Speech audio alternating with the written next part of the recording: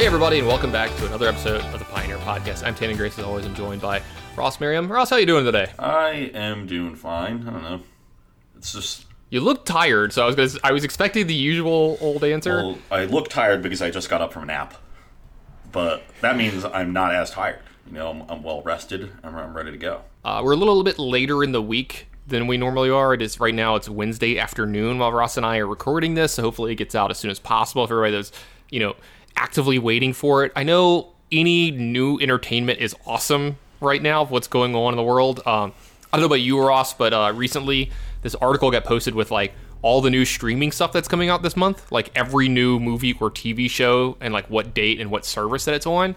And I went and read it. It was like 300 or 400 different things, individual things, and I took notes in my phone on like what comes out on what day. So like I have, I am like ready, man. I am good to go. We're a little bit later in the week because Ross and I, believe it or not, we're actually a little busy this week, which is nice, right? Like I'm actually in a good mood. I've had like a busy week, stuff to do, purpose in life. It's definitely nice to have things to do.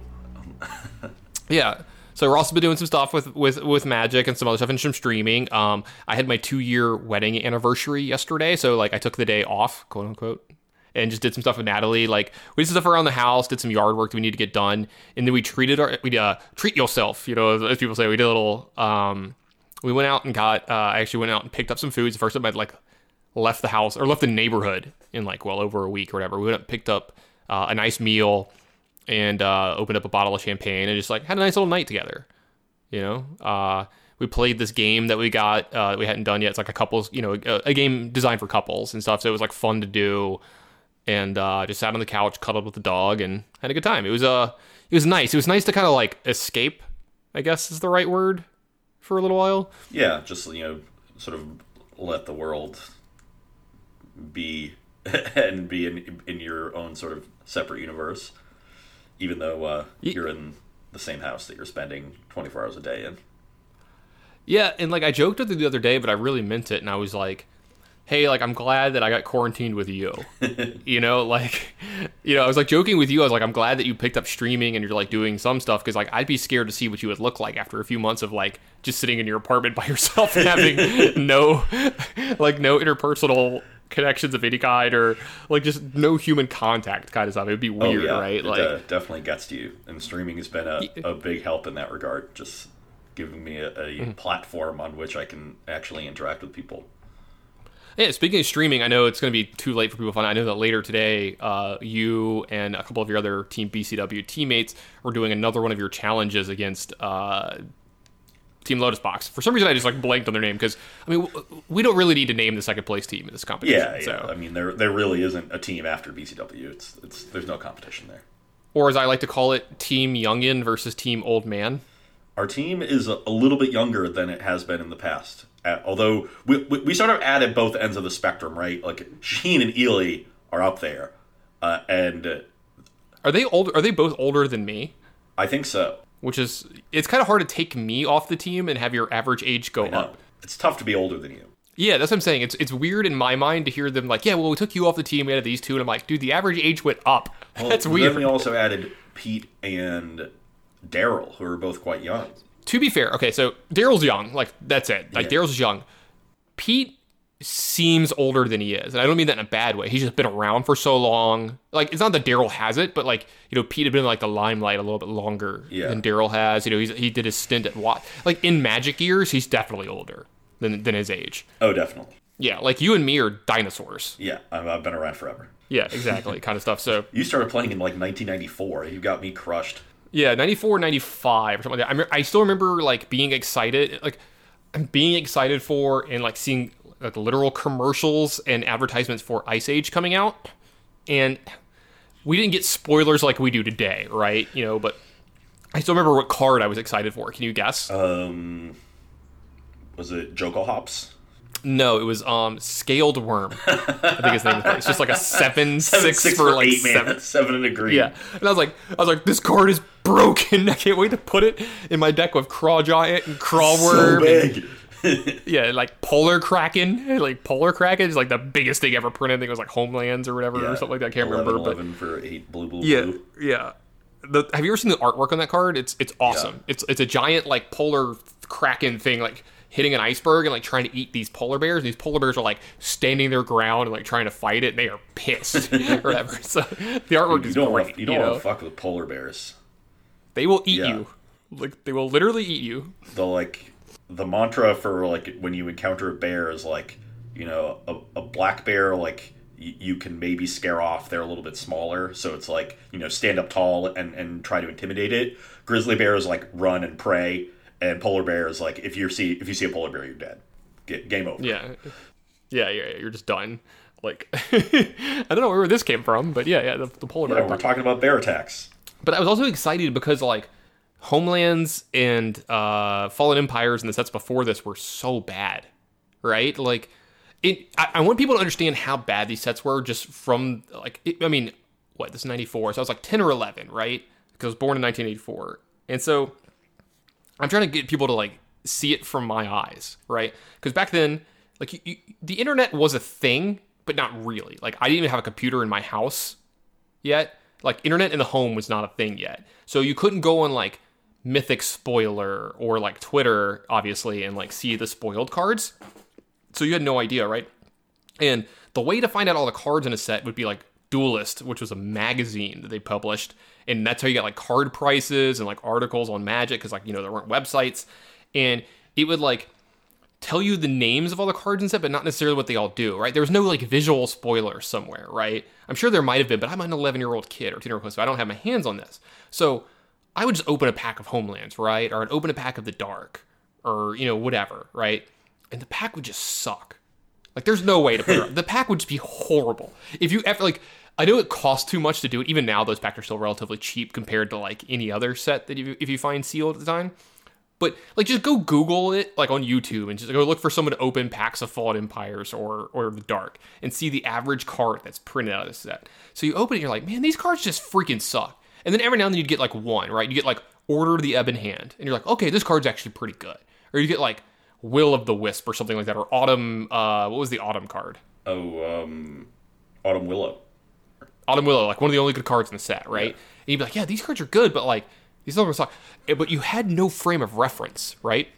So you'd be like, there's got to be good cards in this set, right? Maybe I'm just not getting them. Yeah, this was just an unlucky pack, yeah. Yeah, because, like, you know, it wasn't like I could go buy a box. I was a kid. I was getting $2 a week for allowance. It was either get a comic book or get a pack of Homelands and Alliances, and then maybe trade some cards with my friends, you know?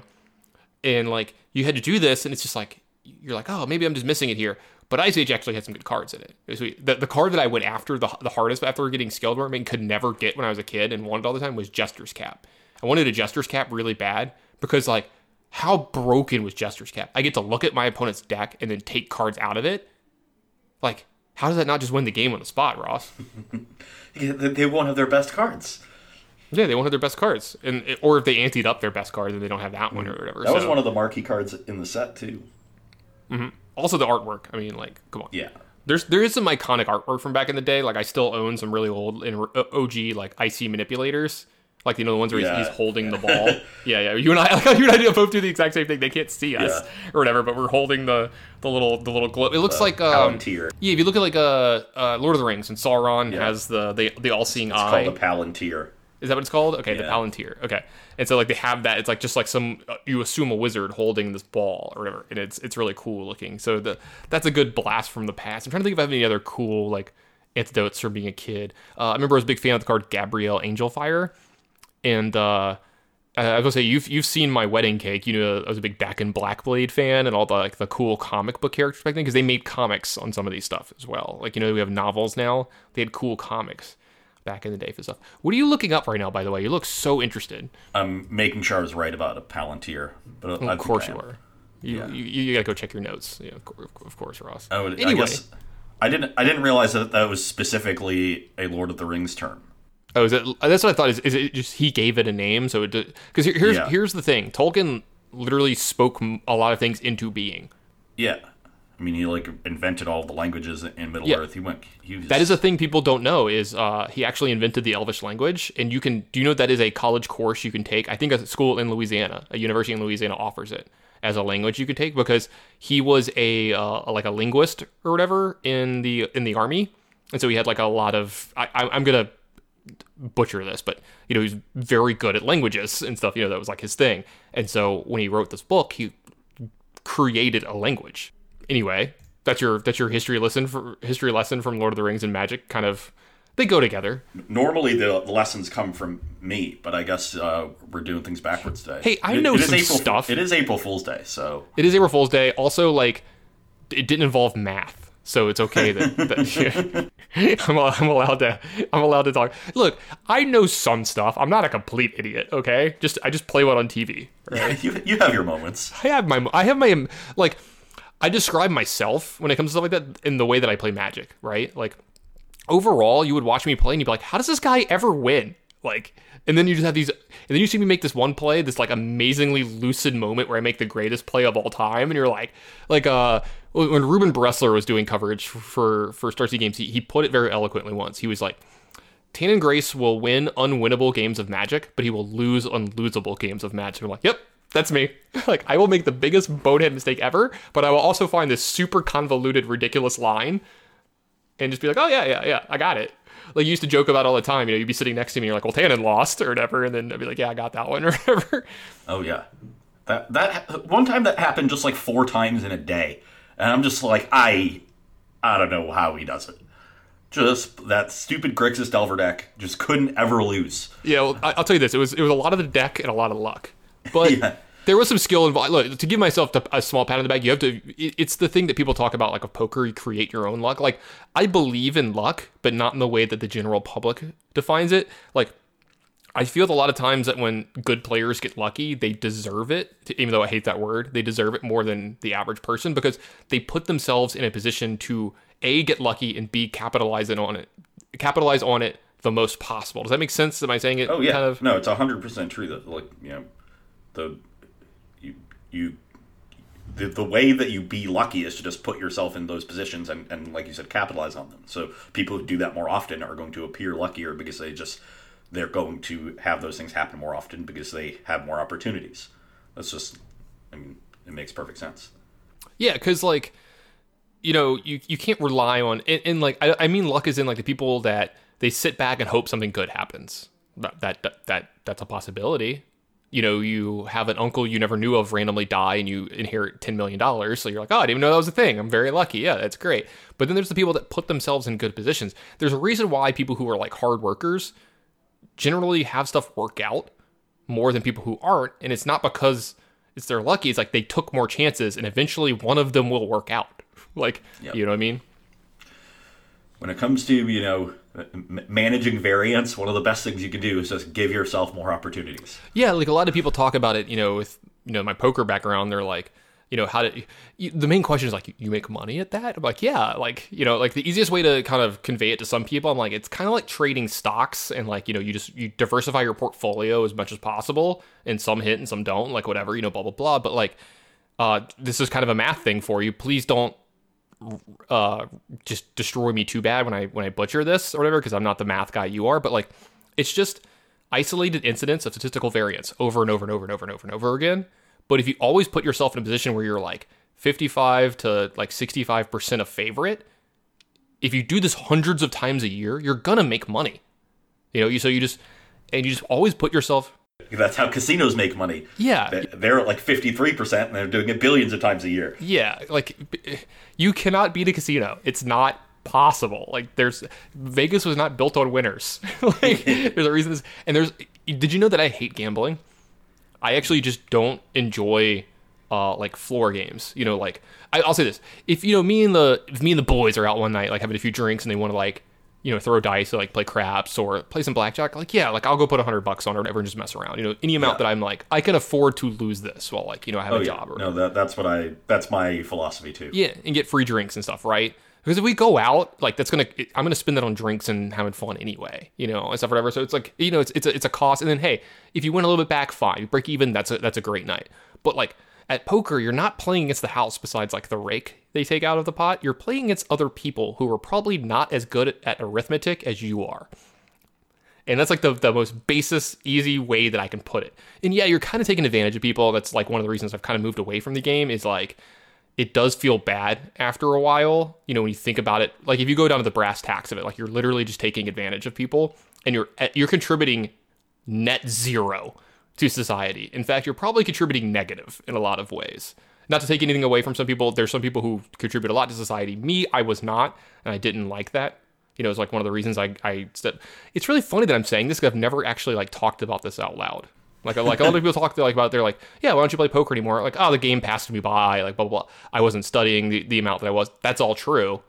But like, I also started thinking about like my footprint on the planet. I don't mean my carbon footprint. I mean like the things I leave, like my legacy, you know, kind of stuff. And I'm not going to lie, it really ramped up when I started getting serious with Natalie, because people would be like, so what do y'all do for a living?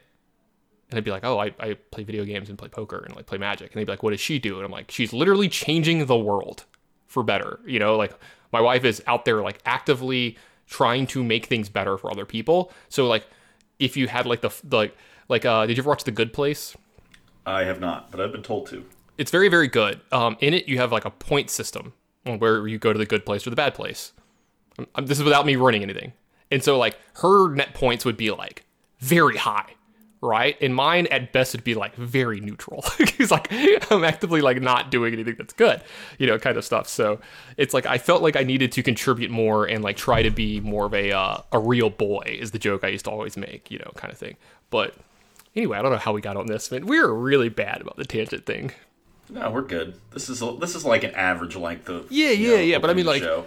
People have come to expect it and love it by now, I'm sure, or just hate it and probably listen even more because it's the Howard Stern thing. You know, when he was getting really big, there was this quote, and I'll never forget it. And it was like the average Howard Stern listener listens for the average Howard Stern listener who enjoys him listens for an hour because they quote want to see or want to hear what he has to say next. This is from Private Parts.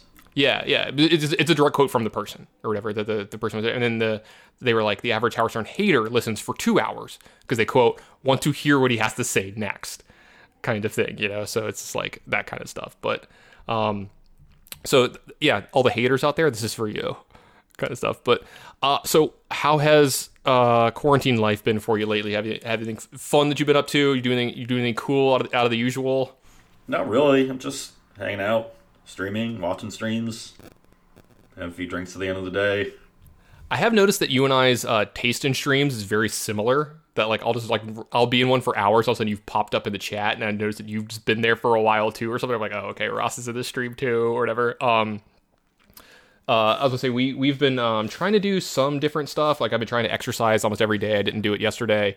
I need to do it today, but we're also gonna like bake bread sometime soon for the first time. Like neither one of us has ever made bread before, but we got a nice recipe for bread. One of my friends, Miss Holly Black, she tried it out. A female Magic player from Texas who I play a lot of video games with. I'll get to that in one second.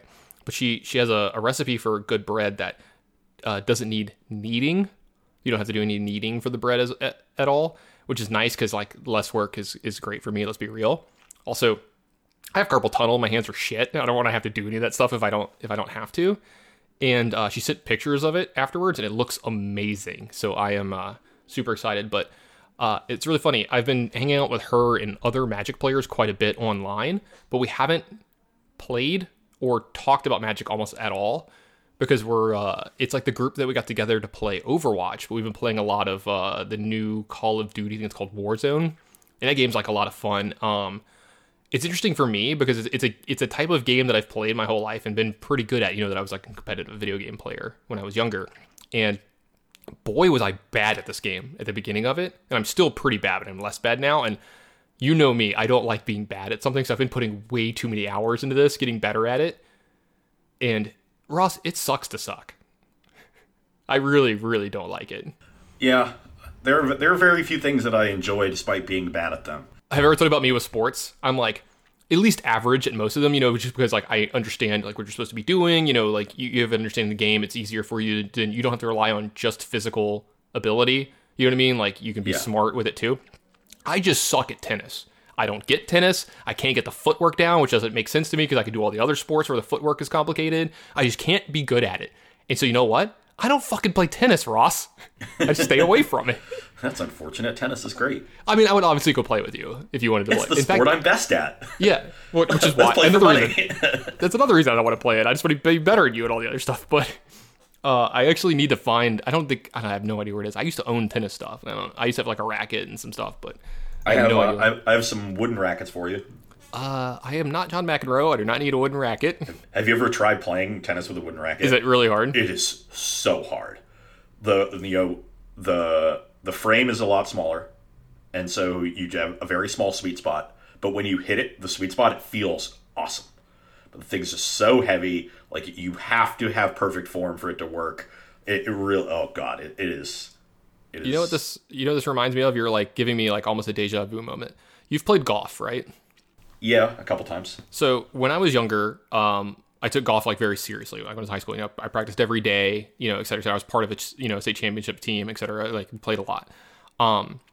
When my father passed away or whatever, we went through some of his stuff and we found his golf clubs from like, I don't know, maybe the 60s, maybe the 70s or 80s. I don't have the date of these, right? But they were, the driver and, any of the other clubs like that were wooden, right? The head of them are literal wood, and the irons are still metal, but their blades, they were a nice set too. They were like Titleist and everything, like a brand name, but they're blades. And for people who aren't initiated, so in golf, like your main clubs, right? They're very forgiving, right? They make them pretty big and thick, so like the sweet spot's bigger, it's more forgiving. The center of gravity is lower, so like it helps you pick the ball up off the ground. It's just more forgiving, and it makes the game easier. The more advanced you get, the smaller generally the club gets in certain areas, and the sweet spot gets smaller because you don't need this big area that's forgiving. But if you make it smaller, it's usually more efficient, right? And so most pro players back then, they used what are called blades because the club looks like a fucking blade, right? It's like a razor compared to like the giant head of the club that I would be using, right? And here's the thing: if you don't hit it perfect, that ball's not going anywhere. But when you hit it right, holy crap! It feels like you're not even touching a ball, and then that thing goes. And it's beautiful. Trying to learn to play the game on those, not a good idea. Definitely don't recommend it. So I would recommend playing old-timey tennis with wooden rackets. Yeah. We need to get out there. I would get the pair of socks that go up to your knees. I'd get those, get like a headband or whatever. Maybe they wore the wristbands, but like on the elbows or whatever or something, right? I'm trying to think of like the old school look they had, like their hair all puffed up with the stuff. And you're trying to look like Borg. He's the one with the long flowing hair. I mean, I'm in. Let's go. That's my that's gonna be my Halloween costume later this year. It was Bjorn Borg. Yeah. Well, I mean, like let's assume we could leave our houses at that point. Yeah, it's certainly not a. It's gonna be kids at corners yelling trick or treat, and all of us throwing candy at them, so they don't come into our yards. Kind of stuff. But all right, let's talk a little bit about Magic. We can kind of circle back to the actual important stuff later, but let's talk a little bit about Magic. There were 3 tournaments that we're gonna focus on from this weekend for Pioneer. Mostly because some cool stuff happened. I gotta tell you, I was looking at these results and like I'm just floored. I think I know what happened. Ross. We were talking about this. I think the quarantine is getting to people, right? They have more time on their hands. They got more time to play Magic, and they're like, dude, I want to have some fun. Like I want to do some different stuff because so we're not really gonna like focus too much on like this deck did well and that deck did well, or like this was a good week to be playing Inverter, this was a bad week to be playing Mono White, because there was not a lot of Mono White winning in these tournaments. I'll say that overall, but we're definitely gonna take a look at some of the different decks that showed up and what we like and don't like about these decks, and like some of the cool things that happen, because we kind of been going over the good decks a good bit in on the show lately, and I kind of want to highlight some of these really cool things that are going on. So let's go ahead and start with, since there were 2 super qualifiers, let's start with the challenge, since that one was a little bit different. And if you look at first place, it looks like just a deck that's been good forever. It's just mono black. We've seen that forever. But what about this second place list, Ross? Well, it looks pretty close to like sort of normal Sultai, but we've got a little bit of spice here. Mm-hmm. And it's particularly interesting when you look up a little bit and you look at the name there. Who played it? Is that who is that Reader Rabbit? Yeah. Who's that? That would be Reed Duke. Oh, so they're pretty good. Yeah, and noted, mid-range specialist, really. Aficionado, so, yeah, mid-range aficionado. And, I noticed really 2 things about the deck. The first is that you don't see a lot of singletons here. So those Traverse doesn't really care to have this tutor package. It's just using Traverse more as a value card, can still find, a bunch of different things, but only there's a singleton Walking Ballista that's the only singleton in the deck. So clearly Reed, not a fan of some of the weird one-ofs that you often see, things like Hostage Taker. No Ishkana. Ishkana and that kind of stuff. So just not really messing around with that, just playing a more streamlined list, which I kind of like. And then a little bit of spice at the end with these 2 copies of Atris Oracle of Half-Truths. Yeah. Which, is a pretty sweet card. To me, when I look at this deck, I see that, and I see the 2 Ashiok Nightmare Muse main as well, which is something that you don't always see. I feel like he put an emphasis on value in this deck and grinding a little bit more than average. And this is a deck that already grinded really well. So these are maybe cards that help out a lot in the mono white matchup. A deck that had kind of risen up and kind of being able to go toe to toe with this kind of deck, because that's the thing is that if you're going to play this deck and there's another mid range deck that out mid ranges you, that this is not a good spot to be in. So maybe that's what he's trying to do here. Yeah, definitely. Trying to gear up for that matchup, for mirrors, for inverter. Definitely seems to be a little bit less concerned with beating aggressive decks. Atris is pretty embarrassing against Wild Slash. Oh, explain. And the curve's a little bit higher here, so I think that you can see where he was going with everything. And I think given the metagame I would have expected going into these events, that makes a lot of sense. So, we don't see a lot of Sultai online. I think part of it is due to the deck's expense, which is something we've talked about. But another part of it is this deck is supposed to be pretty bad against Mono White. And I think while Mono White has been sort of the top deck the last couple of weeks, people were shying away from Sultai. We've seen a little bit more Sultai this week because I think the metagame is properly, adjusted for Mono White. These Ashiok is kind of the key card. It's just awesome against them. You get to make a bunch of 2/3s, which are surprisingly good against a deck that plays a lot of 2/2s. It has a lot of 2 power creatures. Yeah, exactly. And then the -3 ability lets you deal with a lot of their troublesome permanents. It was particularly important out of Inverter, where they don't really have answers to enchantments, and the Ashiok can. But certainly does things here and complements your Abrupt Decays nicely out of the Sultai deck. So I kind of expected this to be the model for Sultai moving forward, especially with the Reed's name attached to it. Yeah, of course. But I think the list makes a lot of sense. Though we do see a good number of aggressive decks in these top 8, so that might need to adjust back a little bit. Yeah, or maybe change up the sideboard a little bit to have just more answers in that kind of matchup. I mean, it's still a deck that has removal spells like 4 Fatal Push, and he has 4 Uro in this deck, really making sure that happens. So maybe that's a concession to kind of making that, and he's got 2 Abrupt Decay mains. So if you draw that half of the deck, you might still be okay in those matchups. But if you draw too many Ashioks or whatever, that matchup, you're going to get run over for sure. So definitely agree with you there. And like you said, it's got Reed Duke's name on it, so people are going to stand up and take a look at this, right? That's whenever Reed Duke plays a mid-range deck and does well in a tournament, it gets a little more attention than the average player. If you or I did well or something like that. Yeah, definitely. That's just the nature of the beast. Mm-hmm. The next list that we wanted to kind of take a look at, and this was almost like a new archetype, or just we haven't seen decks really like this too much since the initial foray into the format. This was really popular for the first couple weeks of Pioneer, and this is a Gruul deck. It came into 5th place here, but the card that I'm excited about, it's only a 1 of in the main and a 1 of in the sideboard, but this is a card that we've been seeing taking off a little bit in Standard, a little bit in Modern, and now it's starting to come into Pioneer a little bit, because I'll say this, every time I've played against it, it's been impressive and more powerful than I initially thought, and that's Klothys, God of Destiny. Yeah, no, we, on Versus Live, Corey and I played a bit with Klothys, and we're definitely impressed with it then. It hasn't really done much in Standard just because there's not a deck around it, but I'm not surprised to see it start, making its way into Pioneer. It's really hard to deal with. It's actually, even if you don't turn it on, it's still just clocking them.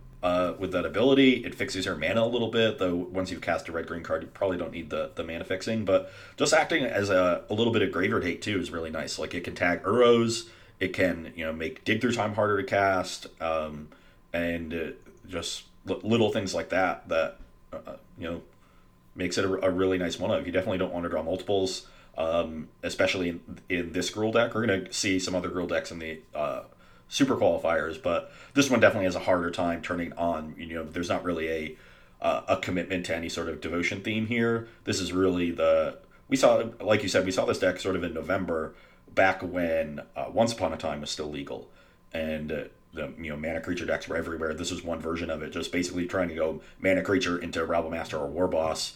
On turn 2, your collected companies are obviously great, and then those cards are really good with Embercleave.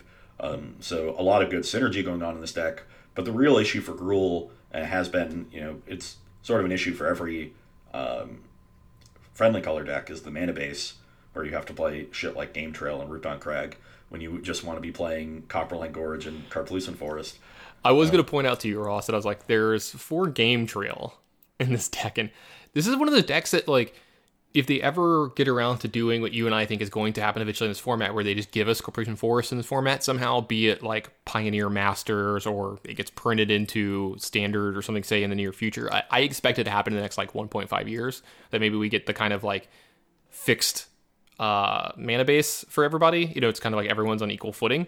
That this is a deck that you definitely need to look at. But when I look at Klothos, I've heard a lot of people compare it that, like, it sort of feels like DRS, Deathrite Shaman a little bit, in the way that it affects the game, the things that it does. And, like, obviously it's not as busted because it's not a 1-drop, and stuff like that. But when I played against it, it's like what you said. I was playing an Uro deck, and I was like, this card sucks. Like, it's just, like, holding down my Uros so bad. Like, I couldn't get an Uro into play. Like, I would just put it in my graveyard, they would just eat it immediately. I was, like, getting clocked by it, taking 2 life. Or, like, the turn that mattered, it just gave them extra mana, too.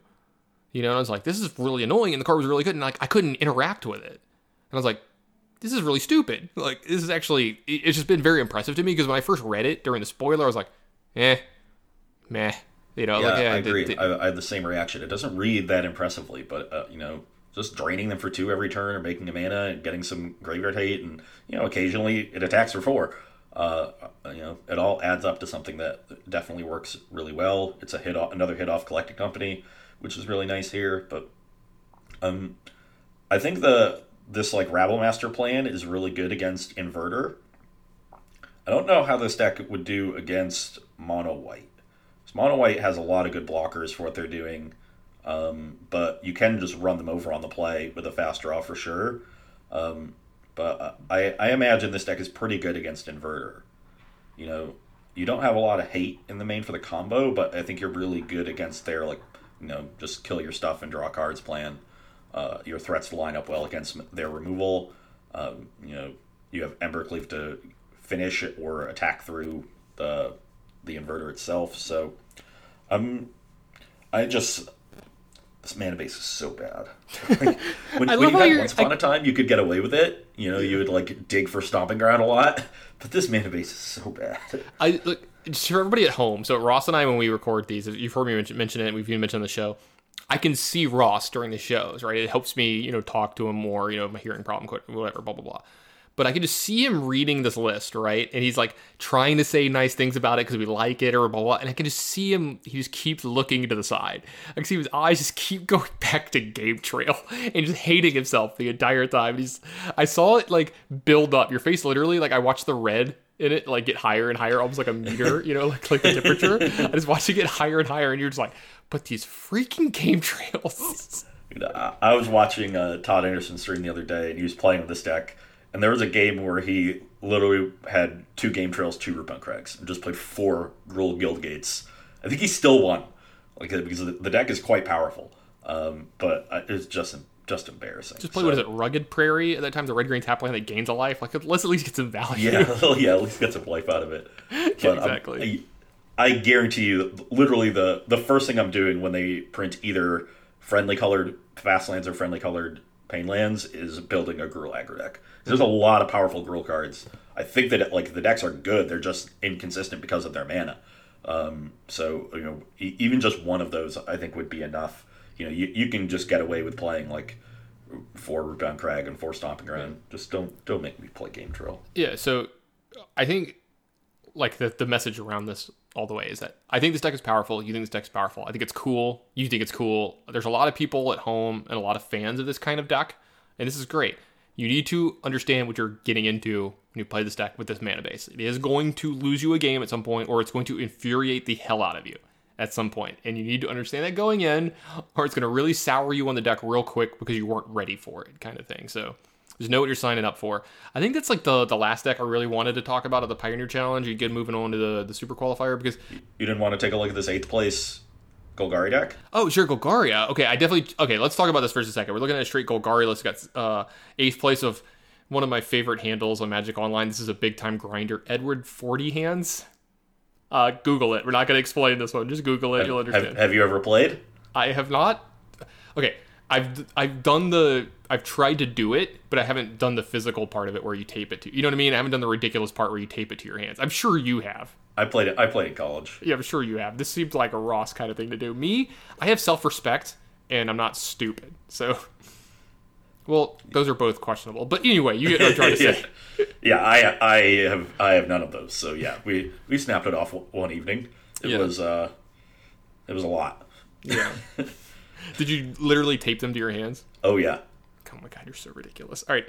Anyway, it's your typical black-green deck with 4 Thoughtseize, 3 Traverse, a bunch of Fatal Pushes, and those kind of cards.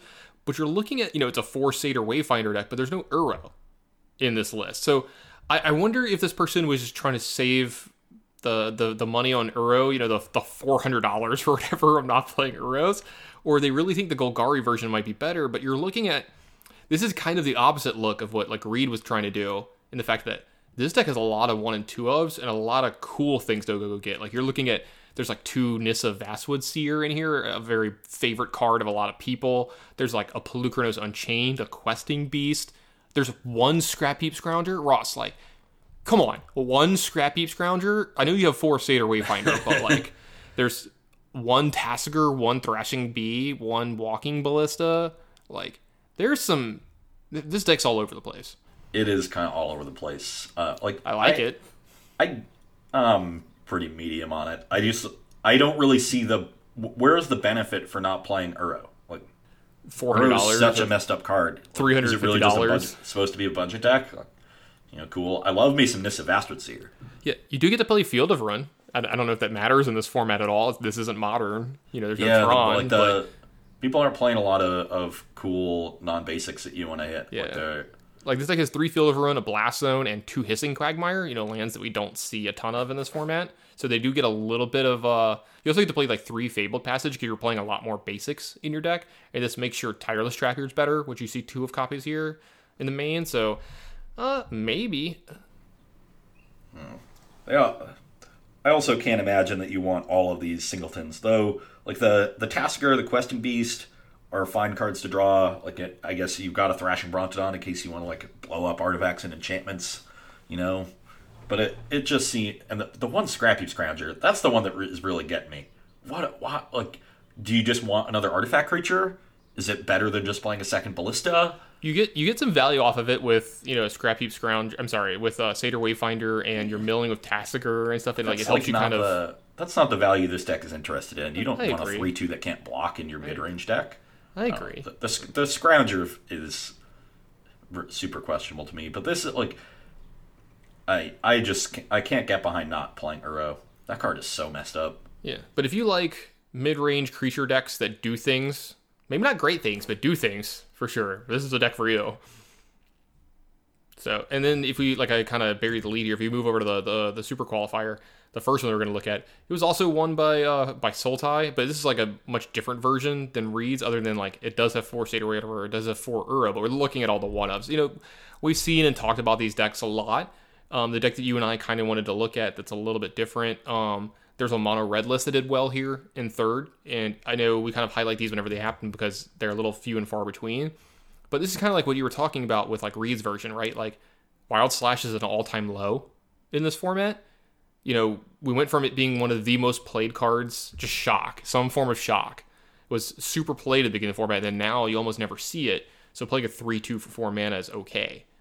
But if decks like this get popular, you're going to have to change up the Sultai decks quite a bit.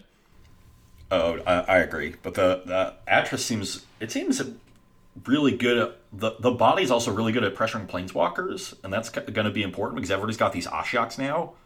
and like Inverter has Jaces, and the Mirror has Jaces and Nissa and stuff like that. So Atris strikes me as quite good. The one thing I've actually noticed looking at the both Reed Sultai list and the winning list from the qualifier, you don't see Emrakul. So nobody's playing that really go way over the top endgame card. Yeah, that robust in the game thing. Yeah, well, there's a Scarab God in the version of this winning disc. I've got to believe that you probably don't want both of those in your deck. They're both like extremely mana intensive, and they both usually, if you get to use them, the game is probably over. But I like the idea of Scarab God in these like mid-range, because this format's a lot like Modern right now. There's a lot of mid-range going on. Can you imagine Scarab Godding your opponent's Uro? Yeah, I'm in. So, and it makes sense, right? Like if you want a card that you can traverse for in the late game that's going to take over, and Emrakul is an obvious choice, right? But Emrakul languishes in your hand early, and it's castable when the deck was playing multiple Nissas, but like Reed's list isn't playing Nissa, it has Ashiok. This list has one Nissa because it's playing one Ashiok in the main. So you're just not getting that huge mana engine going late in the game anymore. And so you don't want the card that's going to sit in your hand when you draw it early if the Scarab God is going to be just as reliable at taking over the long game, and it can also just get like cast on turn 5 and do some things. Just be a relevant piece of cardboard before turn 10. So it makes a lot of sense. I do think this deck is a little bit overboard in terms of its, tutor package. I get the Corsair Crewfix is like an enchantment, so it helps with Delirium, but it's an awkward one. Like you're never traversing for that card. Like the Hostage Taker is good in certain matchups. I think that's a card I would sideboard. The Ishkanah's fine. Obviously, Murderous Rite is great, so you can traverse for a removal spell. I think Questing Beast is good now because there's, as I was saying, a bunch of Planeswalkers around. But I think I would like to just see more Tireless Trackers. Tracker's such a messed up card, too. What is it? Jim Davis's quote, it's the greatest card ever printed. Yeah. And they're playing, one main, one board, but just, you don't have to play a million singletons just because you have 3 traverses in your deck. Yeah, you don't have to do that. It's not a thing that you have to do, exactly. So, they are decks that kind of call to me. I'll admit it, I do like that kind of magic, but usually I didn't have to play with it because we had Brennan on our team, and he would play these decks, and he would play them way better than I would. But I do like these things, and like you said, Uro is a messed up magic card. It is very, very powerful, and I think Uro is going to be a defining card in the format for a very long time. Oh, yeah. 100%. Yeah, and you're going to see a lot of decks built around it or built with that in mind. Like you're seeing, like you said, the Red-Green God in some of these Red-Green decks. Like you get this little extra, value out of it by taking some of your opponent's graveyard, and it's also a card that's just good for your deck main. So you're not losing a lot by interacting with their graveyard and stuff. And speaking of these Red-Green decks, this 4th place list from the Super Qualifier, I'm liking this one. This one's got some hits in here and some popular cards that we haven't seen in quite a while. I'm going to go through and name... Okay, so this is something I've been looking forward to. There's 4 Annex in this deck, which is something we haven't really seen a ton of in Pioneer. We know so there's obviously Ember Khalif because that combo is busted. There's Bomat Courier for Burning Tree Emissary. I'm going to skip over to the next card because I want to go to this one. There's 4 Galia of the Endless Dance in this one. And I'm a big fan of this card. Ross is dancing, by the way. Y'all can't see this at home. He's got his little... Bailamos. He's looking at maracas. Over, Bailamos. So this is great. And while this card is just good by itself, there are 4 Fire Drinker Satyrs in this deck. So this is really cute that like it does pump Fire Drinker Satyr, so you can just attack for 5 on turn 2, which is really good. Like that's a 4th of their life total on turn 2. You're under like if someone goes Fire Drinker Satyr and you're like tap land go or whatever, and they're like attack you for 5. You're freaking dead. Like you need to interact or you are dead. Then you like play a Jace on turn 2 and they attack you for 5 again and play an Annex, and like their Annex is 4 power. And... Yeah. You're just in a lot of trouble if that happens. And then behind this, you're looking at 3 Gore Clan Rampagers, another card that this card's just great. I'm surprised we've seen this little play of it in Pioneer. And then a card behind this is a 4 of that we haven't seen this one drop in quite a while. People are going to forget how good this one drop is, and it's just Rakdos Cackler. The old 2/2 for 1. Just, good solid card. And then the card that really gets people dead, my winning percentage against this card is very low. Ross, I've almost never beaten a Reckless Bushwhacker in my goddamn life. All right, if they surge that thing, I'm just dead or whatever. I love me a Reckless Bushwhacker. Play that card at a Pro Tour. Yeah, they're rounding it out with Zergo Bellstriker. We talked about the Embercleaves, and then there's a 4 in this deck that's another popular card that we thought would be more played and more prominent in this format. You know, it saw its time in the sun, even in Modern, and definitely was really good in Standard. There's 4 Atarka's Command in this deck. This card is really powerful. I even saw you put a land into play with this card the other day on Versus Live, the often forgotten mode of the card. Yeah. But this is a card that's really, really powerful, especially when your deck has a ton of 1 and 2 drops that have haste. You can kill people out of board states out of nowhere with this kind of card. It gives your deck a little bit of reach and a little bit of other cool things.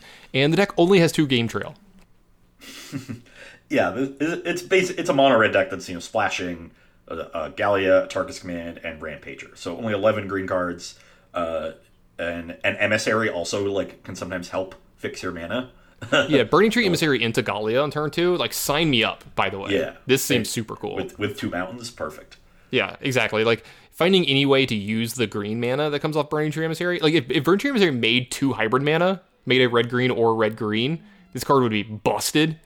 Because you could, finagle the mana a little bit better. But this is a deck that I'm actually super interested in, and I actually think this one has some legs, and not just because it has a bunch of creatures attacking. This is my favorite deck from across all 3 events. I think the list is really well put together.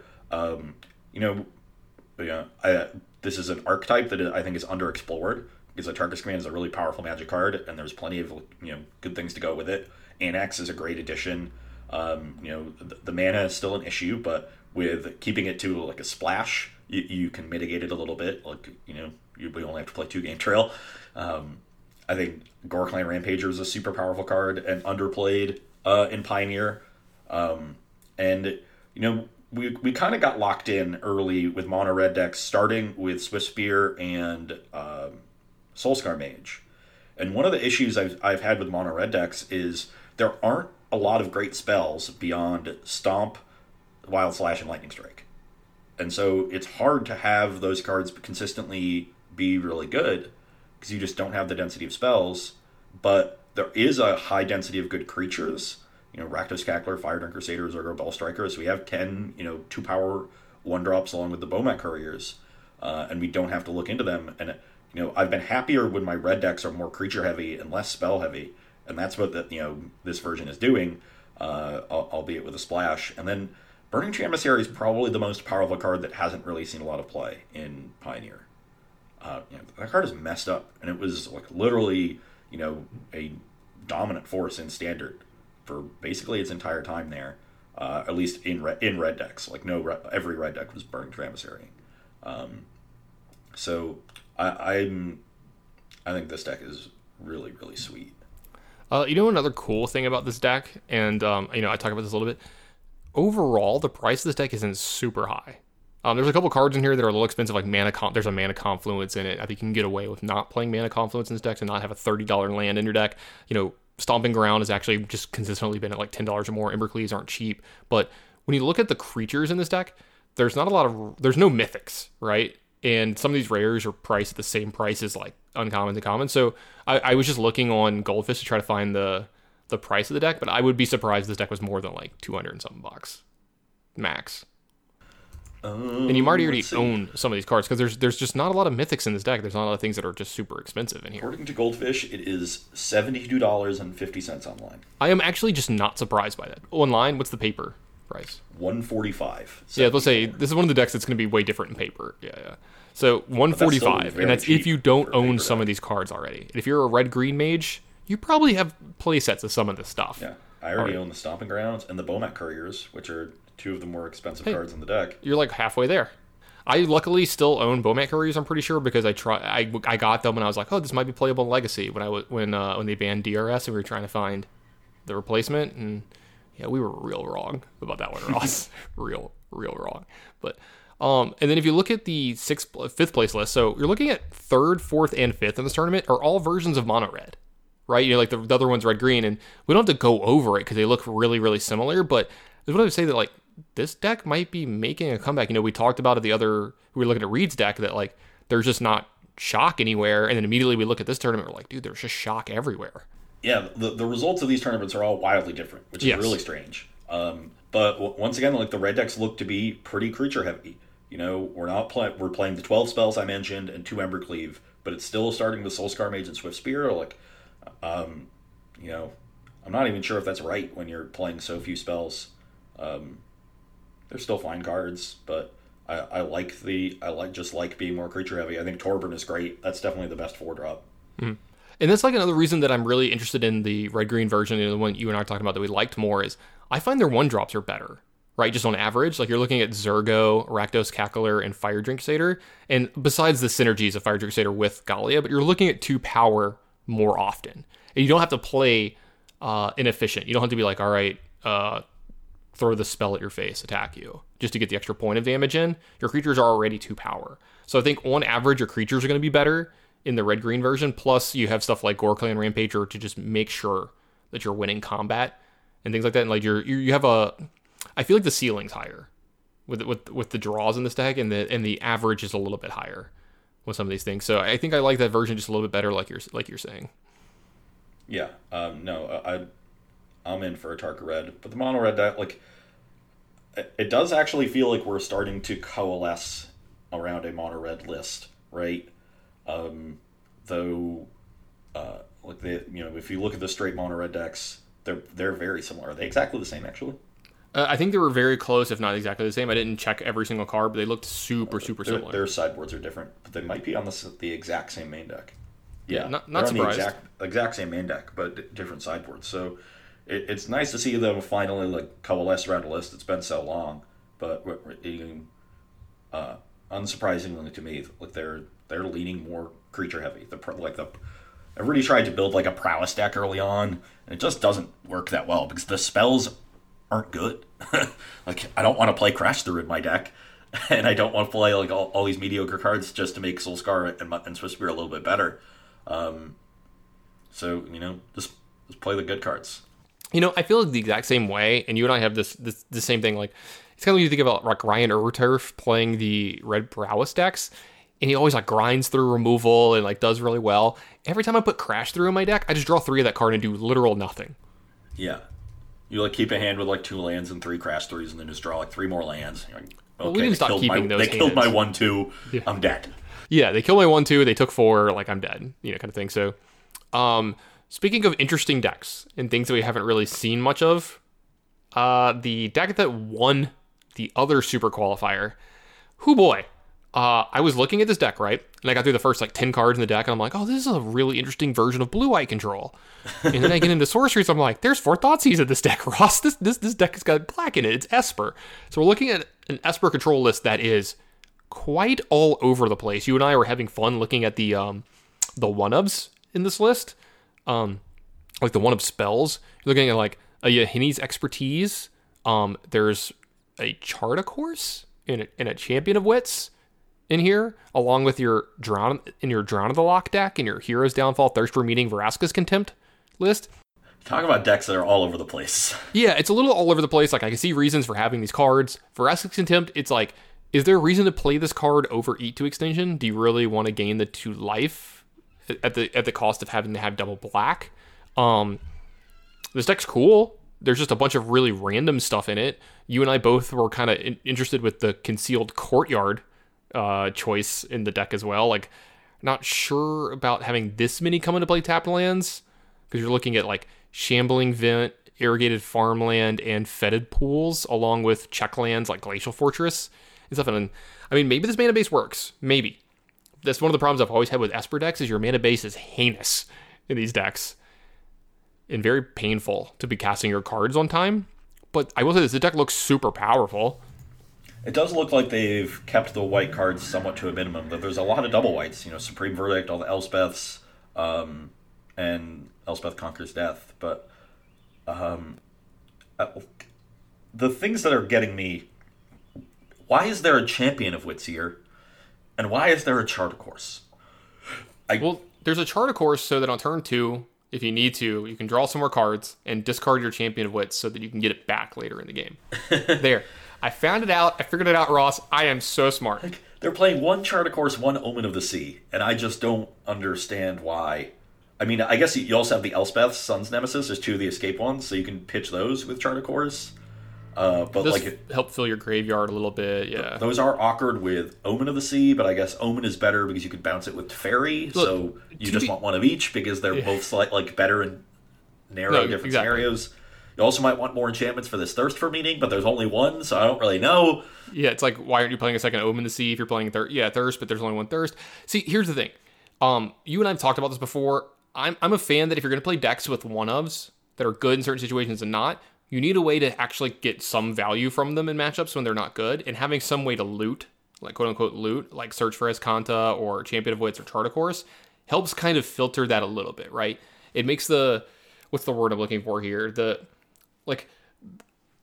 fact that they're in your deck, it makes the bad part of it a little bit lower if you were to draw them in the matchups they're not good. You can at least get rid of it for some kind of value later in the game.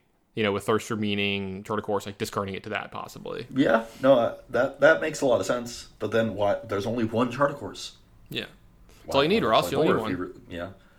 I will say a card I really like after thinking about it is Yahenni's Expertise. Okay. It plays really, really well with the 3-mana Planeswalkers, Teferi and Narset. Ooh. Like, can you imagine sweeping your opponent's board and then casting a Narset off the same spell? Like, yeah, that's filthy. That's just filthy. I'm in, Ross. That's actually really, really cool. So I'm kind of in for that card. I have played Yahenni's Expertise a decent bit in my time. It never works out like that. Oh yeah, never does.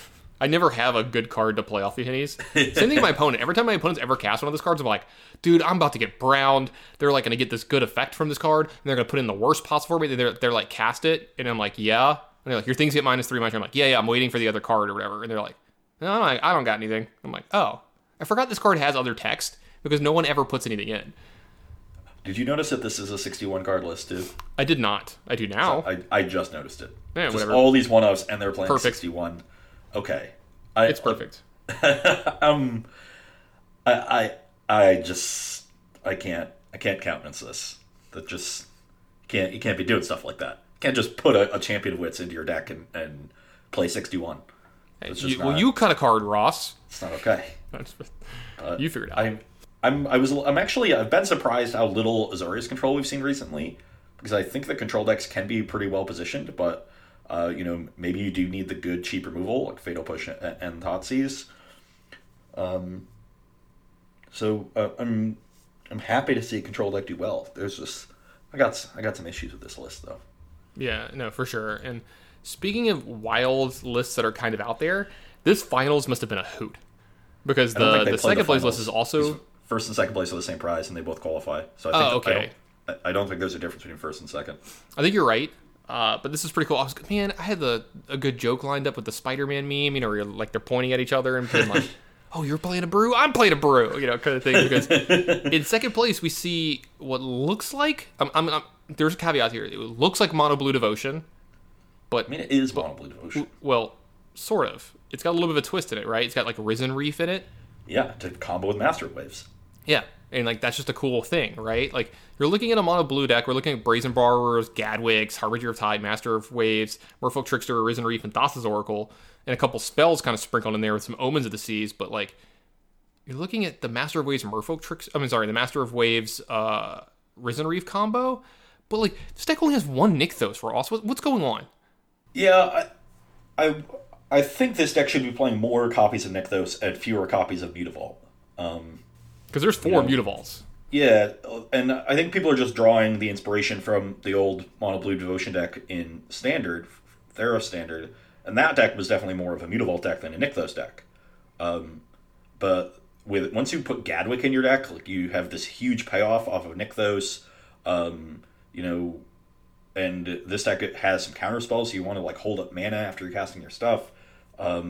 You've got some other mana sinks, like Brazen Borrowers, multiple spells, and Omen of the Sea, sacrificing that stuff. So I definitely want to be digging for Nykthos pretty aggressively.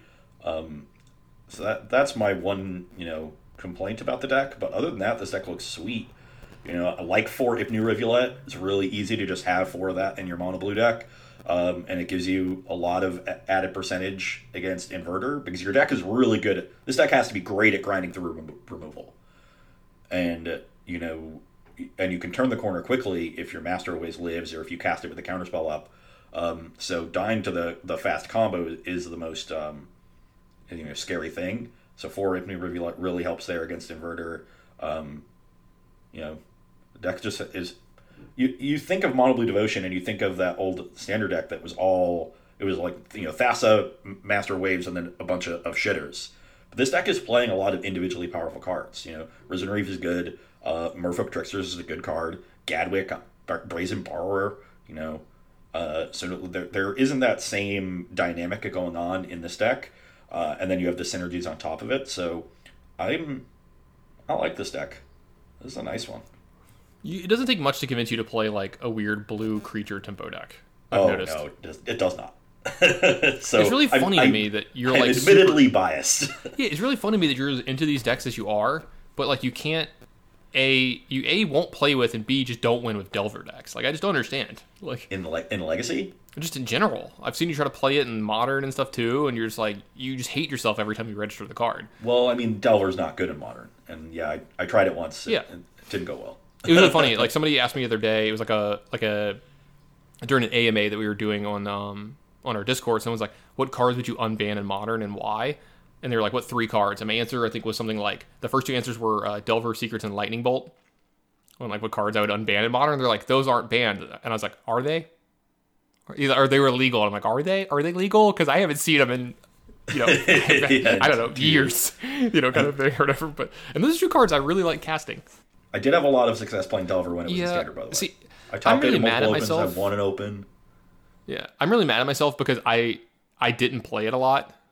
When it was in Standard, I kept trying to beat it, and then I played the blue-white deck that came after it, the Flash deck, and I'm just kind of, I just didn't know, man. I hadn't found myself yet. Does that make sense? Yeah, you were a different person back then. Yeah. I was we all have those regrets that every Magic player who's played for a long time will tell you a deck that like, God, I wish I had played that deck. Yeah. I didn't play Fairies. That was always mine. There's that one, and then there's, God, I wish I didn't play this deck. I got a lot of those. Yeah. I got a lot of those, Tannen. Yeah. Especially at like the big events like Pro Tours, you're just like, God, I really wish I would have been an idiot, just registered a good deck instead, kind of thing. But speaking of cool decks and stuff that we kind of wish we had or hadn't registered, this 4th place list is another Gruul deck, but we're looking at another pretty different version. Yeah, this one is definitely straight Gruul, but it's more green heavy. And instead of those red 1-drops, it's playing Experiment 1 and Pelt Collector, which are kind of nice with Burning Tree Emissary, right? And especially when you have Voltaic Brawler and Zerta Goblin, which can, I guess, wait, how is Riot worded? It comes into play, so it does. Yeah, it enters with the counter. So if you have a turn 1 Experiment 1 or Pelt Collector, turn 2 Burning Tree Emissary into either Goblin or Brawler, your 1-drop is now a 3/3 attacking on turn 2, which is really nice. Gruul Spellbreaker, Gore Clan, and Bonecrusher Giant all get them to 4. So those cards do work really, really well in this deck. That's really nice for my opponents. It's never really nice for me because I never get to actually do that. Yeah. You heard me talking about this before this. We were talking about, doing our pre-show. And I hate the card Pelt Collector and Experiment 1 because they're always just so bad for me. I always lose because those cards are in my deck. I never win because those cards are in my deck. I understand that they're powerful and they're really cool in this deck. And the more that I see how this deck's constructed, and the choice of the 2-drops and the 3-drops are actually very, very smart. It's a lot of the 3-power 2-drops and a lot of the 4-power 3-drops, which just kind of fit your theme anyway, right? Like you're trying to get your opponent dead as quickly as possible of creatures. So this is actually just really good deck building. So I like it a lot. I would definitely give this deck a chance and try it out. Again, we're seeing only 2 game trails, so they're only halfway wrong. So pretty sweet. But I'm really excited about the fact that this has a 2-of in the Planeswalker slot. This is a favorite of a lot of people who play Gruul decks, and this myself card was included. I still own 4. Yeah, this card was the bane of my existence as a blue-white mage, and there's Domri Raid in this. Yeah. And this card is like, I'm surprised this card hasn't shown up more in Pioneer, because it's actually pretty powerful. It is quite powerful. We've actually seen a little bit more of the new Domri than Domri Raid, which is unfortunate, because I love me some Domri Raid, and it's obviously really good here. You've got some creatures that are pretty good at fighting, even early, and that's important. And then the creature count is certainly high enough at 35. Really cool with Bonecrusher Giant, so that you can draw removal spells with your Domri, which is awesome. I do think Domri is a lot worse in Pioneer than it was in its day in Standard, because in its day in Standard, people just weren't playing cards that removed it from the battlefield. Like, and very few people had Detention Sphere because they were playing like the Flash style of control decks with Restoration Angel and Snapcaster and Augur of Bolas, and so they just didn't want a 3-mana sorcery. So a lot of the times when you played a turn 2 Domri off like an Arbor Elf, it just wasn't dying ever. And like you actually got to ultimate it quite a bit. But there are just so many good answers to it in Pioneer with like Murderous Rider and Abrupt Decay, just more efficient burn. So it definitely takes a big hit, but it works really, really nicely here. I'm going to echo you on Experiment 1 and Pelt Collector. I don't hate these cards, but I've always found it really awkward to play 8 of them. You just don't want to draw more than 1 in a game. Yeah, like they don't work well with each other, and you end up like, unless you have like the nut draw of like Experiment 1, Pelt Collector, and Dried Militant, and you get to just make 3 2-power creatures on turn 2, and go from there. It can be really awkward to draw two of these, but the first one is really good, especially Experiment 1, which like often just survives the Supreme Verdict and then just keeps getting leveled back up. But I might trim on Pelt Collector because those cards have diminishing returns, and I also like Dried Militant quite a bit. Another card that like makes Uro tough to bring back, makes Dig Through Time awkward. It's very good against Lotus Breach deck, which has popped back up. Just a really underrated card that fits nicely on like a solid Savannah Lines. Dried Militant is a really good one. So it's kind of interesting to me that we saw 2 of these like Burning Tree Emissary Gruul decks in 2 different top 8s of these huge events, but they're very different, and like we didn't see any of them before. So I'll be interested to see which one sticks around, if any. Or if they're both just a flash in the pan. I've got to say, I think I like the red version a little bit better. I think the mana's cleaner in that build. I think Atarka's Command is really powerful. It seems to be executing the plan better, right? Like, it seems to be killing your opponent faster and quicker on average. I wouldn't mind some Bone Crusher Giants in this deck, just to get a little bit more burn and some removal. Maybe you turn a Gallia because it's legendary, and this deck really doesn't want to draw multiples of legendary creatures. Though I guess if Gallia lives, you're going to end up discarding the extra copies to the ability.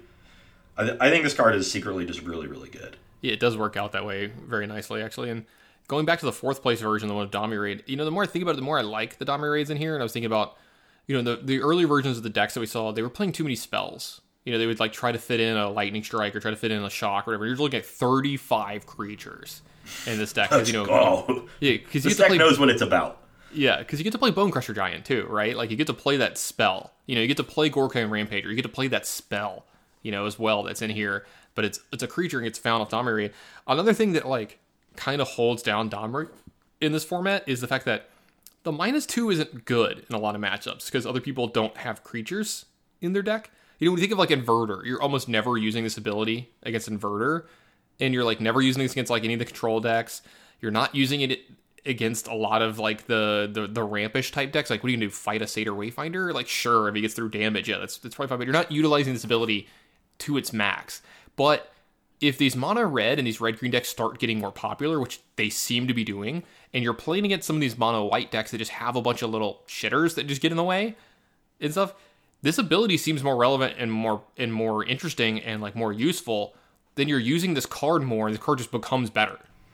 Yeah, no, it's definitely a good spot for Domri if you've got a lot of mono white. I mean it's a good card. I just think I have very fond memories of it, but I lamenting the fact that I think those memories are very much due to the specific circumstances it existed in its standard environment, which don't exist anymore.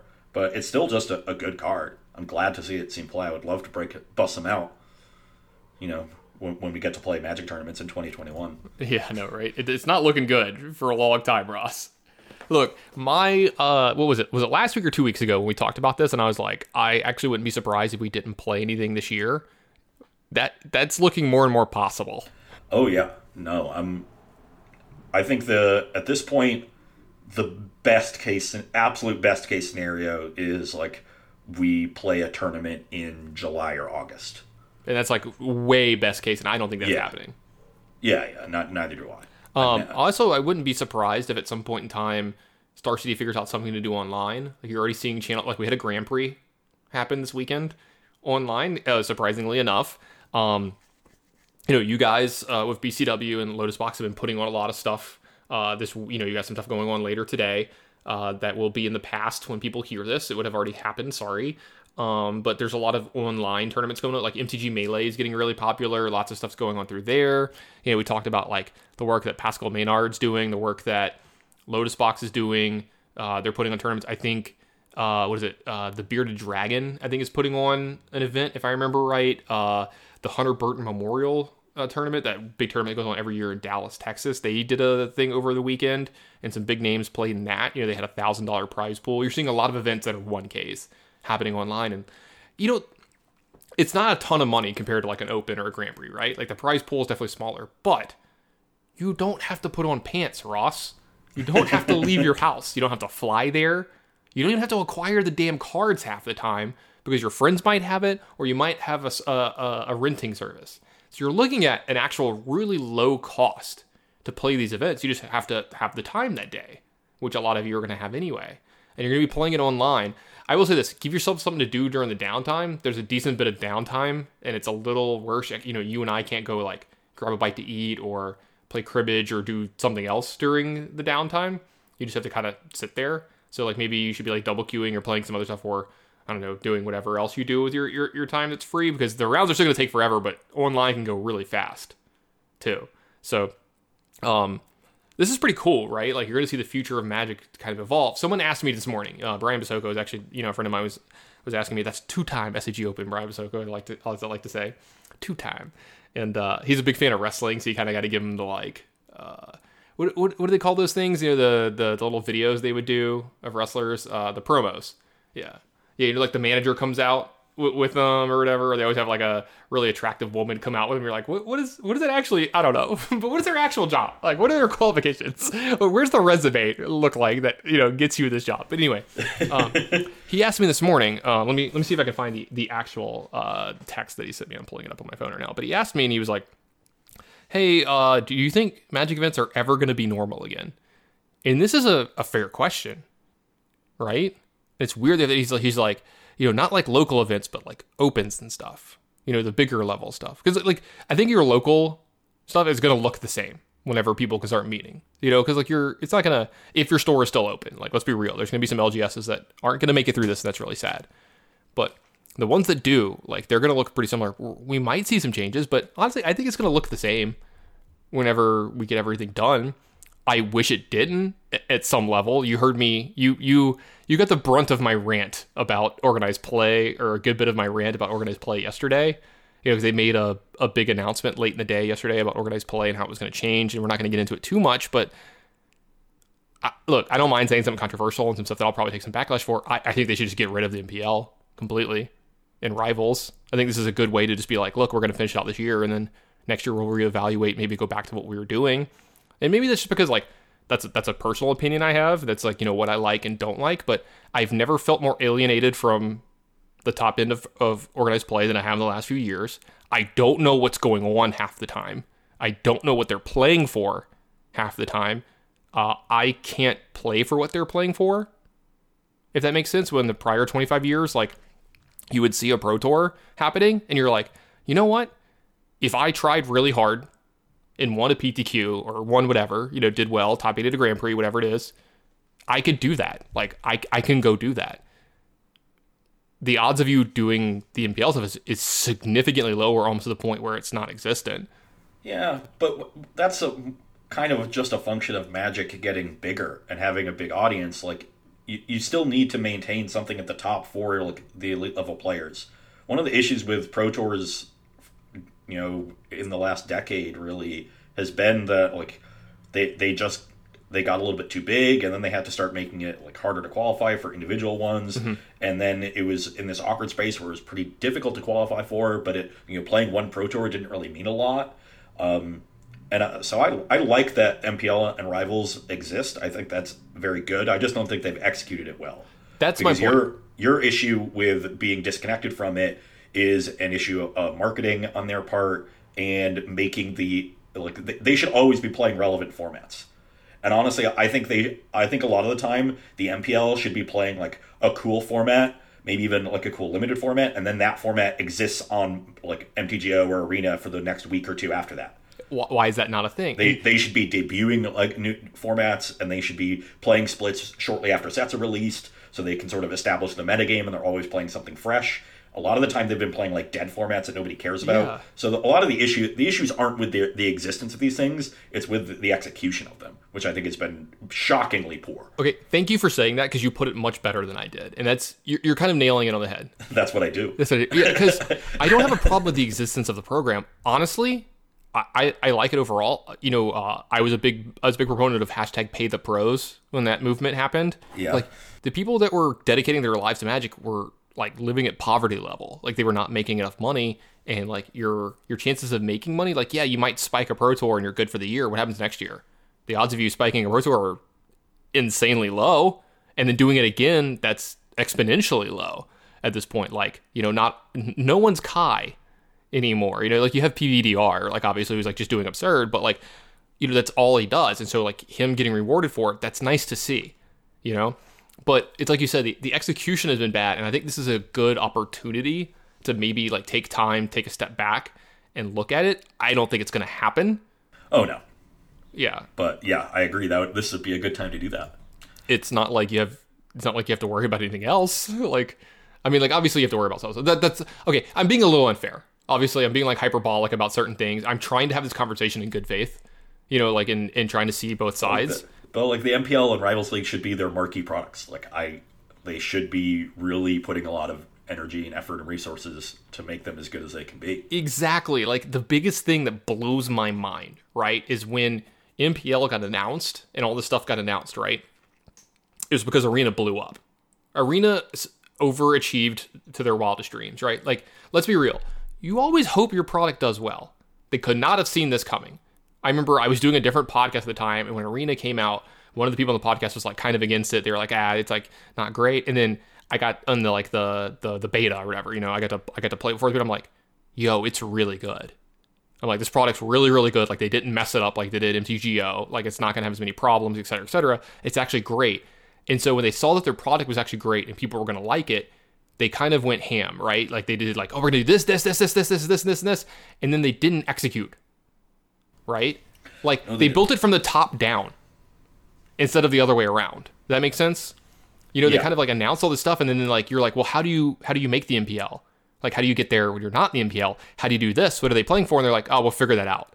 And then there was just radio silence for months, Ross. And I'm not talking about 1 or 2. It was a long time before we got any kind of info of what was going on. And you kind of alienated a lot of people, right? Even the players themselves in MPL felt really alienated. I remember, you know, BBD like put a long post about it where he's like, I don't feel like one of y'all anymore. And I'm like, dude, you're not. Like, you know, you're in the 1% of the 1% now, you know, kind of thing. And not to go too deep into all that and like, you know, the philosophical and the political stuff on it, but it comes down to exactly what you said. Like, I don't feel like the execution was how it needed to be. And I just think we have a chance to fix some of this. Here's the problem. I don't have a fix for it, right? And I try to do that in life, especially like, it's like the thing, you know, when people are in Magic or like, especially when you're streaming and you're like, you know, I don't know what to board out here. And someone's like, oh, this card's great. Board this card in. And you're like, well, what am I boarding out then? Right? You can't just give me a problem and then not a solution when you're trying to help in that way. Does that make sense? Like, you know what I mean? Like you have to help me out on both ends here. And I can't do that without sitting down and really, you know, I would literally have to be hired by WotC and hear what's possible, what's not, because that's the other thing too. People like yell from the rafters and, you know, yell into the Twitter void about like, oh, this sucks, or this would be better this way. And it's like, well, you're not working for them. You don't know the parameters they have to work on. You don't know the budgets they have. You don't know the logistics that they have. You don't know the things that are like, look, we'd love to do this. We just can't. And here's why. Yeah. That's a great idea. So much that goes in. Yeah, there's so much into it. And I'll say this. They're probably, and it looks like they're doing a really good job of what they've got. I'm not trying to, you know, dump on them or anything. I actually think WotC overall has done a really good job in the last few years with everything that's going on. Because I think they're understaffed. I think there's people there that are probably disconnected from some parts that they need to be connected to. And I think overall they could have done way worse.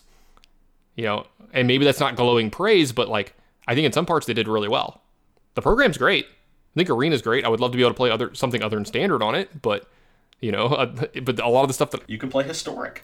I actually might start playing Historic soon. I watched you play that Mono Blue deck. Oh, yeah. Yeah, that's right. You know me. Got me excited.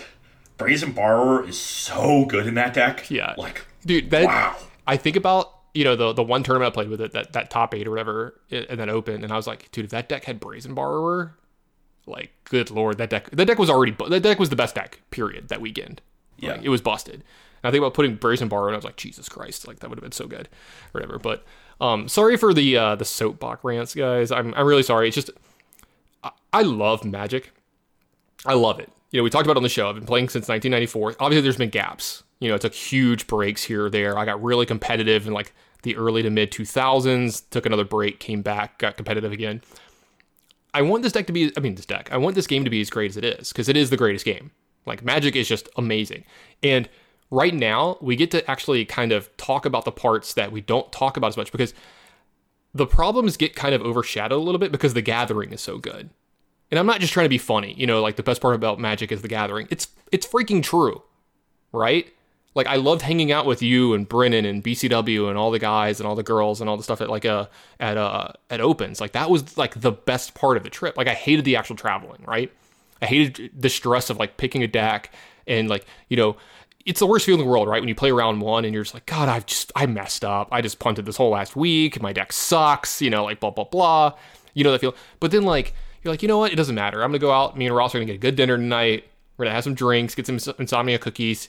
He's going to throw a gallon of milk at my nuts, like whatever it is he's got to do to make himself feel better. We're going to watch a Jazz game. He's going to yell at the screen just for ridiculous amounts. And I'm like, dude, it's the first quarter, Ross. Chill out, that kind of thing. And I miss that stuff, and we don't get to have that right now. So let's try to fix some of the other parts. Yeah, and Magic being as sort of relentless as it is. There's always another tournament the next week, and it's so big now that like, you really can just play a tournament every weekend if you wanted to. It is hard to have time to take a step back and reassess where things are. So I do hope that WotC does that. Obviously we have absolutely no knowledge of their inner workings or sway with any of them, but hopefully that works out, because I actually really like the idea of the MPL and Rivals League. I've thought that there needed to be like another tier in Magic organized play for a while now. Probably Agreed. Since like the middle of the last decade. I was like, this is getting rough, because I noticed it when GP started getting really big, and they always had there was just more and more going on besides the main event. And it became clear to me that like that was the stuff that most of the people attending cared about, and the main event was getting less and less important.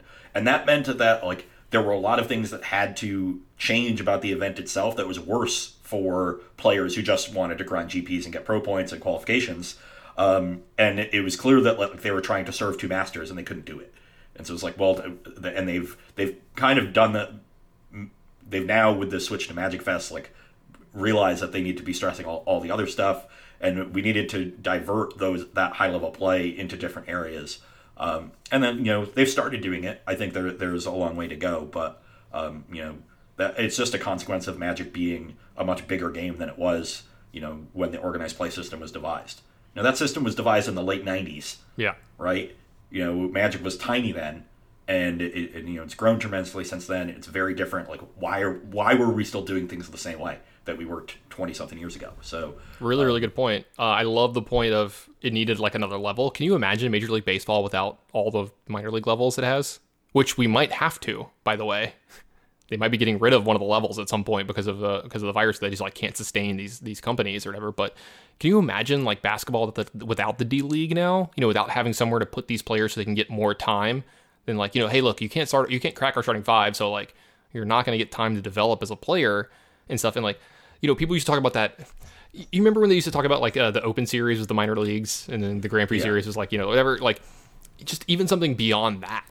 Kind of rewarding those mid-tier professional players. I don't mean mid-tier players, just mid-tier professional players. I think of people like me. I think of people like you. Like we weren't the elite of the elite, but we were good and we were like better than the average competitor.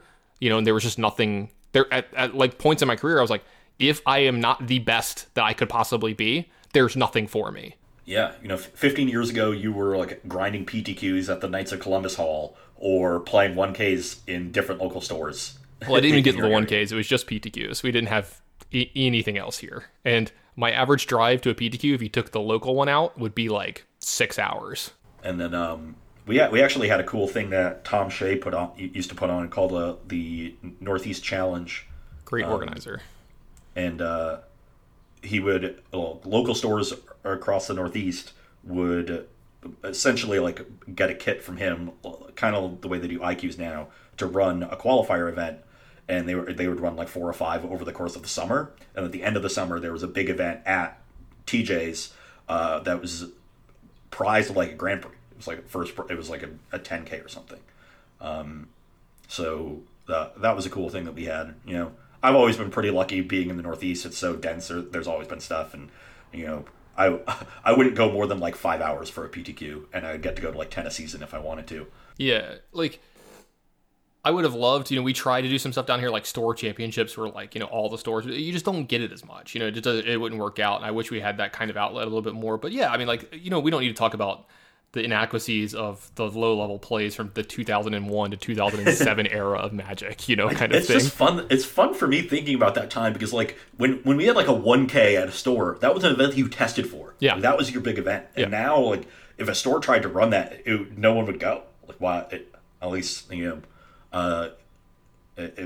just wouldn't. It just that need has been met by so many other things. I'm laughing because one of the outlets that I get right now is about once or twice a month, our local store runs a 0.35K.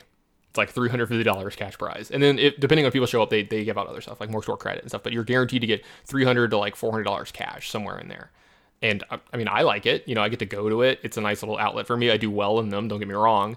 And I just enjoy the outlet of getting to play competitive Magic, Tan and Grace farm in local stores. Well, I mean, like, let's be real. It's not even worth the time at that point. You have to be there like all day long. You're like, it's like a $35 entry fee or something like that. And you're like, I made anyway, like, let's not, I don't need to do the math of some of this, but yeah, it's just, I don't know, man. I hope paper returns to where it has been and where I believe it should be and can get better. And I hope we get all that from this. And, something good comes out of this crap that we've got going on. And, before we get too far into the show and a bunch of other crazy stuff, we did have a bunch of questions for this week. So I wanted to make sure that we got to those. Let's do it. I've got them up right here. Yeah, so the first one was from a Twitter follower that we had, but it was a good question, so we want to make sure it was on the show. It's at Martin LEV. It's like, not strictly Pioneer related, but what are your thoughts on Canadian Highlander? It's 1v1, 100 card singleton with vintage ban list. The cards have a point value, Ross. So, like, the more broken a card, the higher the point value it has, and you can't have more than 10 points in your deck. So, like, I might be getting this exactly wrong, but, like, Soul Ring is like a 6 or something like that. You get what I'm saying? You can't have, like, just a ton of the broken cards. And secondly, how many games in a row should Altuve get thrown chin music when baseball restarts? So Jose Altuve is the starting second baseman for the Astros. This person is asking how many times should he be plunked in a row if the season started. The Astros famously got in very big trouble before. So since you probably don't know what the first part is, I'm going to answer this one. I've heard of Canadian Highlander, but this is the first time I realized what it was. I love it. I like the format a lot because it takes out the parts of Commander that I don't like, but put up with. I don't like actual commanders in Commander. It makes the game too monotonous and too repetitious, which I don't like because I've always been a big fan of 100 card singleton decks even before Commander was a thing. I like the fact that no two games feel exactly the same this way. And I prefer to play one-on-one, which is like the Canadian Highlander type thing. And I'm competitive and like to win. And you get to play a lot of the cards that are like really good, but I still own. You know what I mean? Like if I play like a bug deck, I get to play like Leovold alongside like Abrupt Decay and Snapcaster Mage and Fatal Push and Thoughtseize. I get to play all these cards together that span like generations of Magic. And then you get to have fun. Like I'm just going to put a damn Torrential Gearhulk in my deck because I want to, Ross. Not because it's good, but because I want to. Secondly, how many games in a row should Altuve get thrown chin music when baseball starts? I'm not advocating to throw at a baseball player, especially not chin music. Chin music, for those who don't know, it's if you knew wrestling, it's when Shawn Michaels would kick someone in the chin. Chin music in baseball is when they throw it at a person's head. Throw at him all you want. Keep it below the chest. Hit him in the butt. You know, hit him in the ribs, somewhere where it's not going to really injure the guy or whatever, blah, blah, blah. Baseball is a way of policing itself where the players throw at each other in the game. It's kind of barbaric, and I think it should be out of the game mostly. Baseball is full of unwritten rules. You can definitely tell that baseball is a sport that came to prominence, a long time ago. Very so it has a lot of remnants of those days. Oh, there's so many things that'll just start fights in the game. Like they had one that you hadn't seen in a long time. A player was like running to first base or whatever, got thrown out, right? And when he was like running across, because he had to go to the third base side to go to his dugout, he just stepped on the mound. He just like ran across the mound. Big no-no. That's a huge no-no. And the pitcher's just like, "What the hell are you doing?" And he's like, "Wait, somebody's like, you got on the mound," and they just started a fight. Like you don't do things like that. Like there's certain little things in the game you just don't do, and like it's the unwritten rules. They're mostly stupid, and like these people are like, kind of holding on to a bygone era, and like you get what I'm trying to say here. I will say this: I think the punishment was too lenient. The players did not get punished; they were given immunity to talk about what happened, and the higher ups in the organization got in trouble for this. I think it's kind of bullshit. Honestly, for those who don't know what I'm talking about, they did a lot of cheating with video and stuff like that. It's hard to explain the whole thing. Just Google it, YouTube it. There's a lot of video series. If you really liked like cheating scandals in any way like this, like if you followed the Postle thing in poker that went on last year, a lot of those cool things, this feels a lot like that. So you can, if you're bored right now, you could go down the YouTube rabbit hole with this. There's a lot of cool things. I don't want to go too far into it, but I will say that I lost a lot of respect, and I really didn't like the Astros very much, even though they do have some LSU players on there, which I like or whatever. And I will say this, their press conferences and everything about it afterwards, all the responses, whoever hired they had like a team that was put into place, like a response team for this kind of thing. They deserve a refund. They were horrible. Like just horrible. Do you have anything you want to add to this?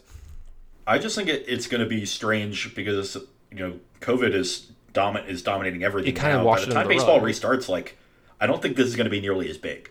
I think he would have gotten thrown at, I think the Astros would have gotten thrown at a lot had baseball started on time and everything was normal. But I think if they, don't start a season and play an abbreviated season starting in, September or something. They're going to play an abbreviated season. I seriously doubt they play 162 games, and they're going to play games without fans. It's 100% happening. I've heard that the NBA is strongly considering finishing their season all in Las Vegas and just keeping the teams all in one place and doing all the games there, which would be interesting. It'd be kind of cool. But, so one last thing I wanted to say about this, like here's a perfect example of how I feel about how this would have happened this year. So there was actually betting odds on how many times the Astros would be hit by a pitch this year for the first time in history. And I think the number was like 82.5 or 84.5 or something like that. The reason they put halves in the betting line is so you have a clear over under. So it's 83 is a win, 81 is a loss, or 82 is a loss, et cetera, et cetera. Like you can bet the over or the under. It makes it easy that way. A lot of my friends, when they put the thing out, I have, chats for baseball, everybody was like, oh, this is a snap over, right? Like everybody wants to bet the over here. I told every single person who wanted to bet it, and I actually did put some bets in. I was like, I will take the under from every single person. The number that they picked was only eclipsed 4 times in the last 7 years. That doesn't sound like it's, that sounds like a decent amount. You got to understand, this is 30 teams playing for those 7 years. So it happened 4 times out of those 210 different instances or whatever, right? But yeah, they're going to get thrown at them more. Baseball had said they were going to try to protect these players a little bit. So I think they were going to really, really come in hard on the first couple of people who threw at the Astros. And then it was going to be look, the first couple of people who throw at them, you're going to get suspended. Don't do it again. And so I thought it was going to get curtailed real fast. I thought they were going to get hit. There's some players that don't give a shit. CC Sabathia, you could tell him, we're throwing you out of the league if you throw at the team for it. And he's like, yeah, whatever, I had a good run. Hit him. He's just that kind of guy, kind of thing. So I didn't think it was going to be a big thing. But go ahead. I've got one more thing to say, and it's about Canadian Highlander, because I've looked up the points list, and Sol Ring is only a 4. Okay. What the fuck, people? It's already a joke that this card is just randomly legal in Commander. Sol Ring is busted. It's the best card in Vintage Cube. How is it a 4? Yeah. How is that a 4? They have Time Walk as a 7. Sol Ring's a 4. Yeah, so you know how I feel about... You're telling me Time Walk's twice as good as Sol Ring? Or, almost twice as good as Sol Ring? Get out of here. You can play it in every deck. It's just ridiculous. Yeah. Time Vault is a 7. Yeah, exactly. All right. Assault Rings From 4. Friendly Fire 21, 3 questions, 2 non-Magic related. Ooh. Ross, who is your favorite Jazz player of all time? And then all-time favorite player. Favorite Jazz player of all time. You know, I don't know if there's a definitive list. Joe Ingles, I like quite a bit. I really liked watching Paul Millsap. And I watched a lot of that era, like the late 2000s. I guess he was more right after that era ended too, because after Boozer was gone. But I liked Millsap more than Boozer, even when they were both on the team. So I think I'll let's go with Paul Millsap. And then all-time favorite player, I don't know. I don't really have one. My bad. Sorry.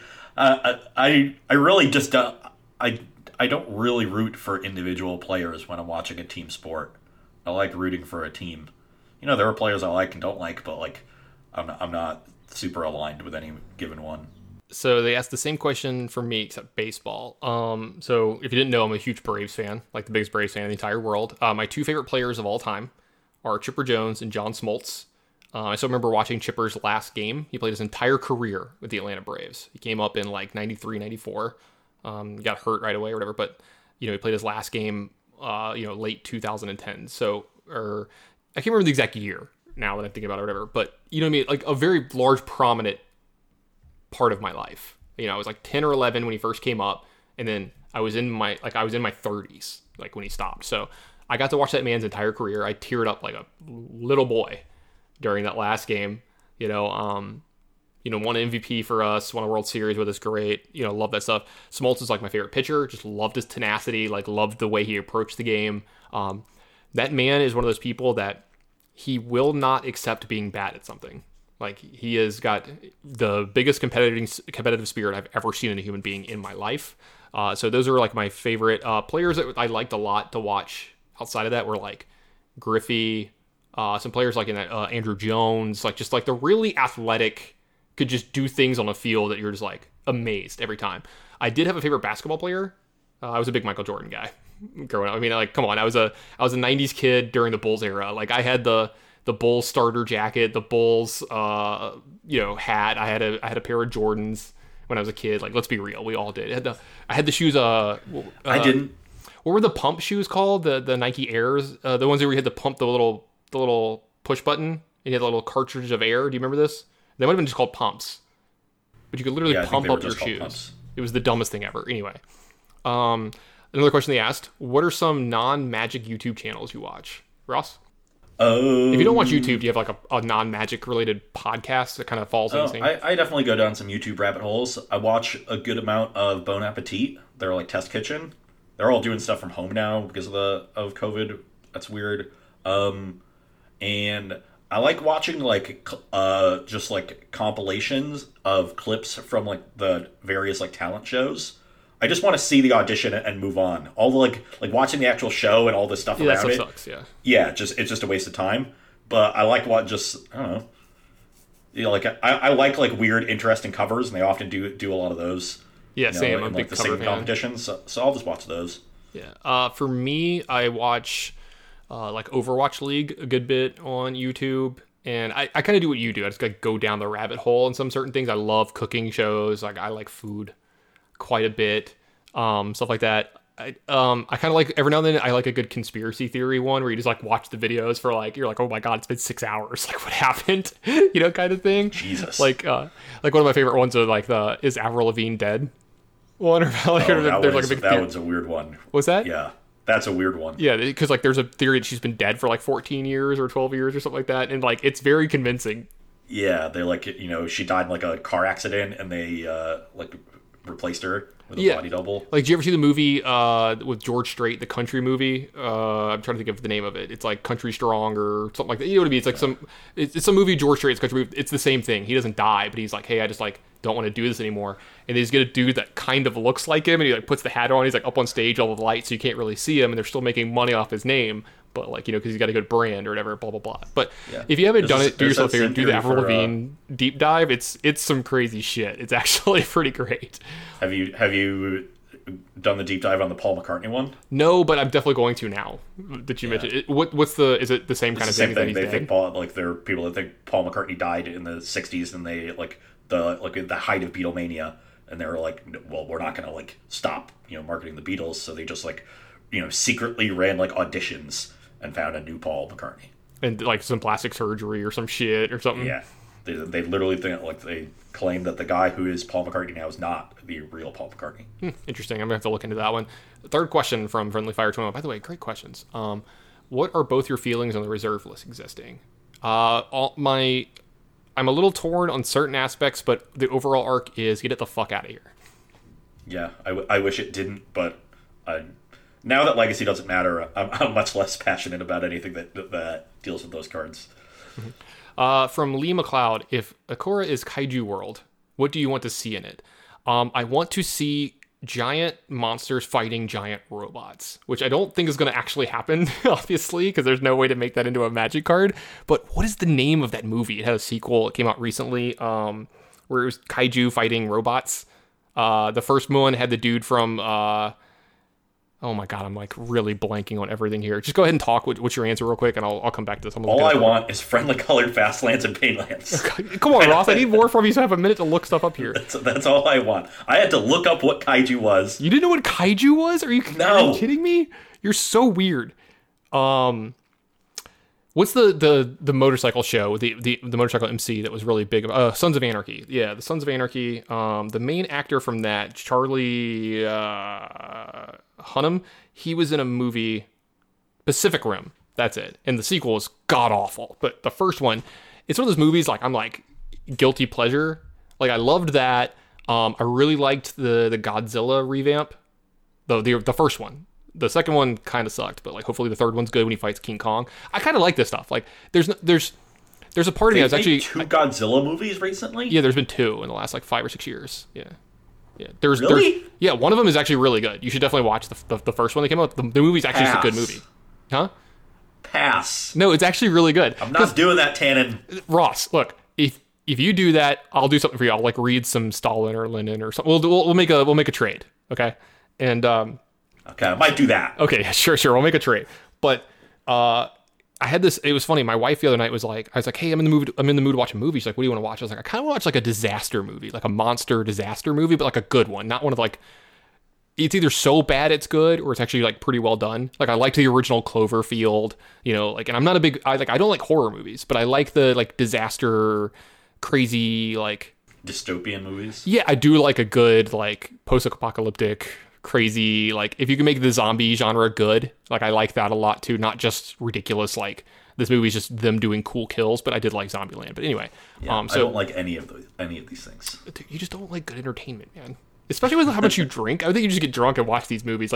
I have some really bad favorite movies. Have you ever seen the 80s Masters of the Universe? The live action He-Man movie? It's Dolph Lundgren as He-Man, Courtney Cox is in it. Dude, I think it's on Netflix. If not, it's on Hulu or something. I'll give you my damn login so you can watch. I have a Netflix account. Ross, this movie is a 10 out of 10. Literal 10 out of 10. It is perfect. It is actual. I'm going to watch it tonight. I made Natalie watch it and she just hated me the whole time. But it's so good. It's so good. I just wanted him to I just wanted Dolph Lundgren to look at Skeletor in the movie and be like, "I must break you," or whatever. I would just loved him to have done that. But oh my god, it's so good, Ross. There is only one movie I've ever watched that I have thought is so bad it was good, and that was The Room. Which one is that one? That's the one that the disaster artist is about. Oh, the original, yeah, you're tearing me apart. That one, yeah. I watched it with Brad, and then we went and saw the disaster artist. Yeah, and that one was so bad it was good. Okay, I've never actually seen it, but obviously I've seen the memes 100 times. What is it? Oh, hi, Mark. Oh, hi, Mark. Yeah, yeah. That dude's acting is out of this world. So definitely need to check that out. All right, we got another question here. This one's from Brent Wagner. You ever heard of this guy? Nah. Yeah, whatever. It's probably some random. But anyway, it says editor next to his name. I don't know why he would brag about what he does for a living. All right, so we kind of went into this a little bit, whatever. What are your must-watch TV shows? This is a really good question for right now, by the way. What are your must-watch TV shows? Also, what show is criminally underrated that no one talks about that we should watch? So one show I would encourage people to watch is Glow. I think that show's great. I'm gonna get around to it eventually. Yeah. Yeah, they're through three seasons now. I think it's done. Just two. Actually. I think it's 3 or 4 seasons, and I think it's done. I think they're doing one more. I think, or at least I think they want to, because they definitely left they left some things at the end of the last season. But Glow is really good. Trying to think of other ones that are really good now. I'm not really watching a lot of like new shows now. I just keep rewatching How I Met Your Mother over and over again.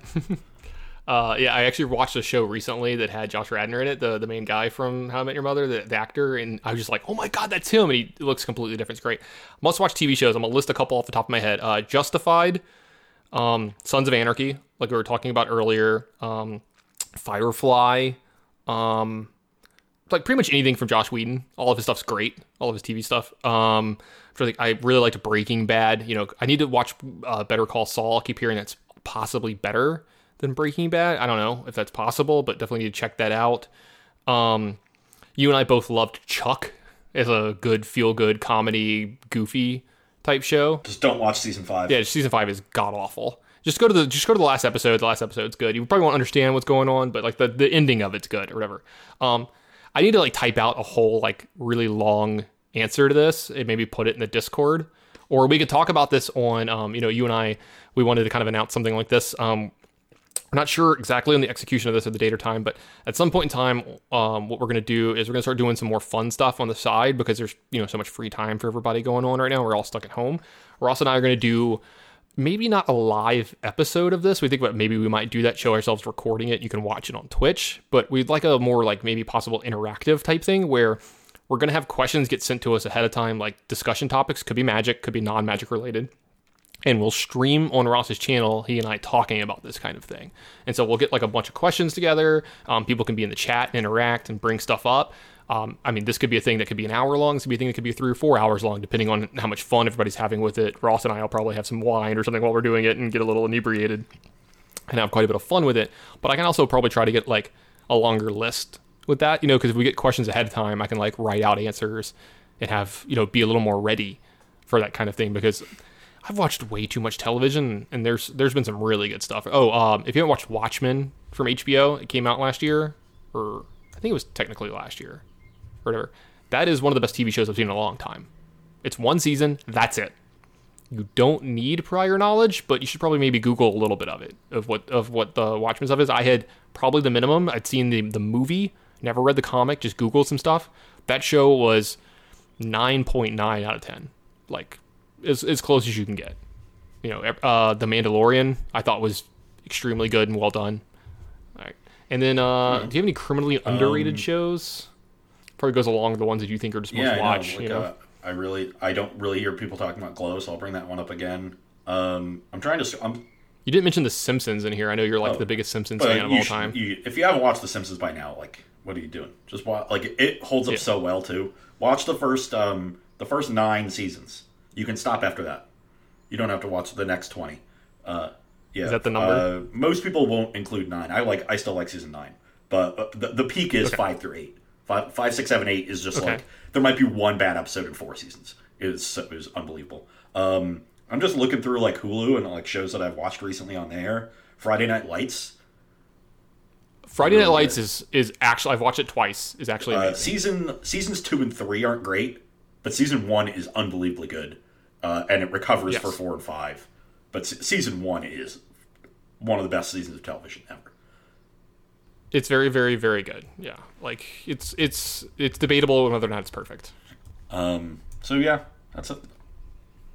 That's about it. All right. Well, Ross, if people wanted to hear more from you, watch you more, or read you more, where would they go? A lot of places. Well, tell them about it. Yeah, you can follow me on Twitter at Ross Hunneds, RossHunneds. I do try to respond to people as much as possible there, and that's the best place to just drop me a line, ask me a question, find out what I'm doing when episodes of the Pioneer Cast go live or Versus Live or articles and stuff like that. I announce it all there. As for Versus Live, we're actually adjusting the schedule this week because Ikoria preview season starts tomorrow, And so we're going to do a Friday show this week with Ikoria preview cards. Ooh. So Friday from 1 to 4 Eastern Time, you can find us playing, new standard with Ikoria cards. Should be a great time there. But we are normally Tuesday and Thursday from 1 to 4 p.m. If you want to catch us regularly, that is still happening. Versus live, if you can't catch it live, you can find it on YouTube. The Thursday shows go up the following Monday. The Tuesday shows go up on Friday to the Star City Games YouTube channel. And then my articles go live on Tuesday at 11 Eastern on Star City Games. This week's article I was a really big fan of. I had a blast writing it as well. It is all about parsing deck lists and figuring out and deck building as well, but what the numbers really mean in a deck list. What does it mean to play 4 of a card or 3, 2, 1? When is it appropriate? And when do these numbers make sense? So if you want to get better at deck building, that's going to be a good article for you. And then I am now a streamer. It actually happened. The memes are gone. Soon has come. So my channel is twitch.tv/ Ross Miriam with Ross _Miriam. Got to get the underscore in there. So easy to find. I don't have a set schedule yet. I'm working on trying to figure that out. But I should have one by next week. I'm just throwing around ideas, and then we got to get working on some emotes. I'm definitely gonna do one with crazy hair because my hair always gets messed up when I stream. So that's definitely one I'm going to do, but I'm still brainstorming other ideas and get the ball rolling there. So you can follow me on Twitch or subscribe. That would be great. Appreciate any and all support on any of those platforms. Tannen, how many different platforms do you have? Like 7? No, actually, I've convinced that all of us. I'm mostly just Twitter nowadays, which is at the Tannen Grace. Thanks for the segue, by the way. That was nice. It's at the Tannen Grace. I'm pretty active on there, so I use the website a lot. So make sure you follow me on there. I'm getting really close to 4,000 followers. I want to get there, Ross.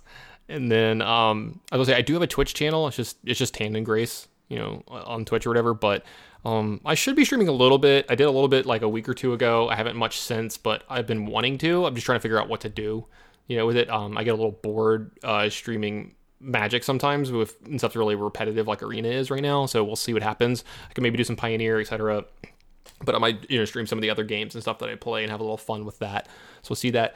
Our podcast has a Twitter as well. It's at Cast Pioneer. If you put Pioneer Cast in, you can find it there as well. But make sure you give us a follow. All the live episodes get tweeted out immediately when they go live. Plus, we retweet a lot of really cool deck lists and stuff that's going on in Pioneer. So make sure you check that out. If you go to that Twitter, you can find links to the Discord and the Patreon. Lots going on in the Discord. My favorite section in it over the last few weeks, I've got to say, has been the food section. People have been bringing it in the food section, and I mean bringing it. And not just pictures of good food. Really cool when we've got like some chefs and stuff in there that are giving recipes on like how to make stuff or like ideas on how to change stuff up. I forgot exactly what it was. I had the example in my mind. I forgot. I mean, my memory's just gone today. But there was something in there, and they were like, "Hey, try it this way," and I did it, and it blew my mind. I was like, "This was really good." So I love that section there. Plus, there are sections for every Magic thing you can think of in there as well. Also, there's sections in there just for the patrons that are involved in our Patreon. Our Patreon is patreon.com/pioneercast. We really appreciate everyone that's still supporting the cast while this is going on. We know and understand if you can't, that's fine. We understand that, a lot of people are having a hard time out there, us included. We feel your pain. So if you can't afford to help us out right now, don't.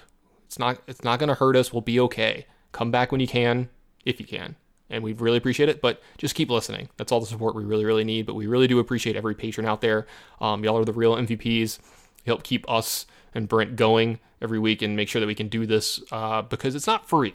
So it is something fun and great that we'd like to do, and I look forward to every week. It lets me talk to Ross. It's nice. I miss him. So I'm a really big fan. So make sure you check that out. And we're going to have some more cool stuff coming for the patrons in the future. Like, we had the tokens made for everybody, but as everyone can probably assume, Ross is about to show them to me right now. Yep, he's got a stack of 100 tokens on his desk. We're going to get those out to people ASAP. I promise you. It's just the P part of it right now is not really a thing. Yeah. It's not. really high priority. We're trying to put that on the back burner while the world burns around us. So we're going to get that figured out as soon as possible. But we have some other cool stuff in the works, like the live video that we're going to probably do. I don't know if it'll be this week, Ross, because it's already Wednesday, and like trying to get stuff done for Friday seems rough. But I'm thinking maybe next week. Yeah, let's do it next week. Yeah, we'll get some more stuff in the future. We've talked about the idea of, for our higher paying patrons, we have like a $10 tier and stuff in there, and maybe even involving the $5 as well, but we'll give the $10 tier extra votes, where Ross and I might take votes from everybody on what deck you want to see once a month, and we'll record a Magic Online video together of us playing through a league with the deck. We'll talk about it, do maybe kind of like a deck tech on it, and then play through some games and some changes that, you know, possibly we would make on it or whatever in the future, along with a few other ideas that we've got coming down the pipe. So if you have any other good ideas that you think, or some things that you want to see or whatever on the show, because a lot more free time right now, we want to make sure you guys and girls are getting the best bangs for your buck right now. So let us know what you want to see and some changes that you want to see in the stuff. So anyway, thanks for listening. It's been fun doing it this week, and we'll see y'all next week. And hey, everybody, be careful, wash your hands, and don't go outside. All right, stay safe out there, y'all. We love you. See y'all later.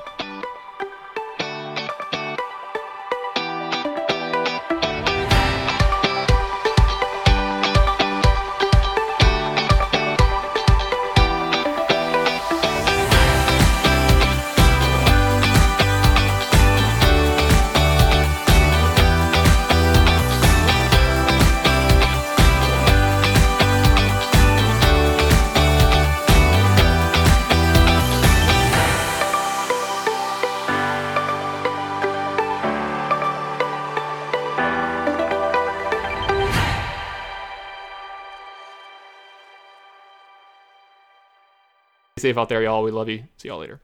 Stay the fucking home. That's gonna be, he records an audio clip every week. That's gonna have to be the audio clip. Stay fucking home.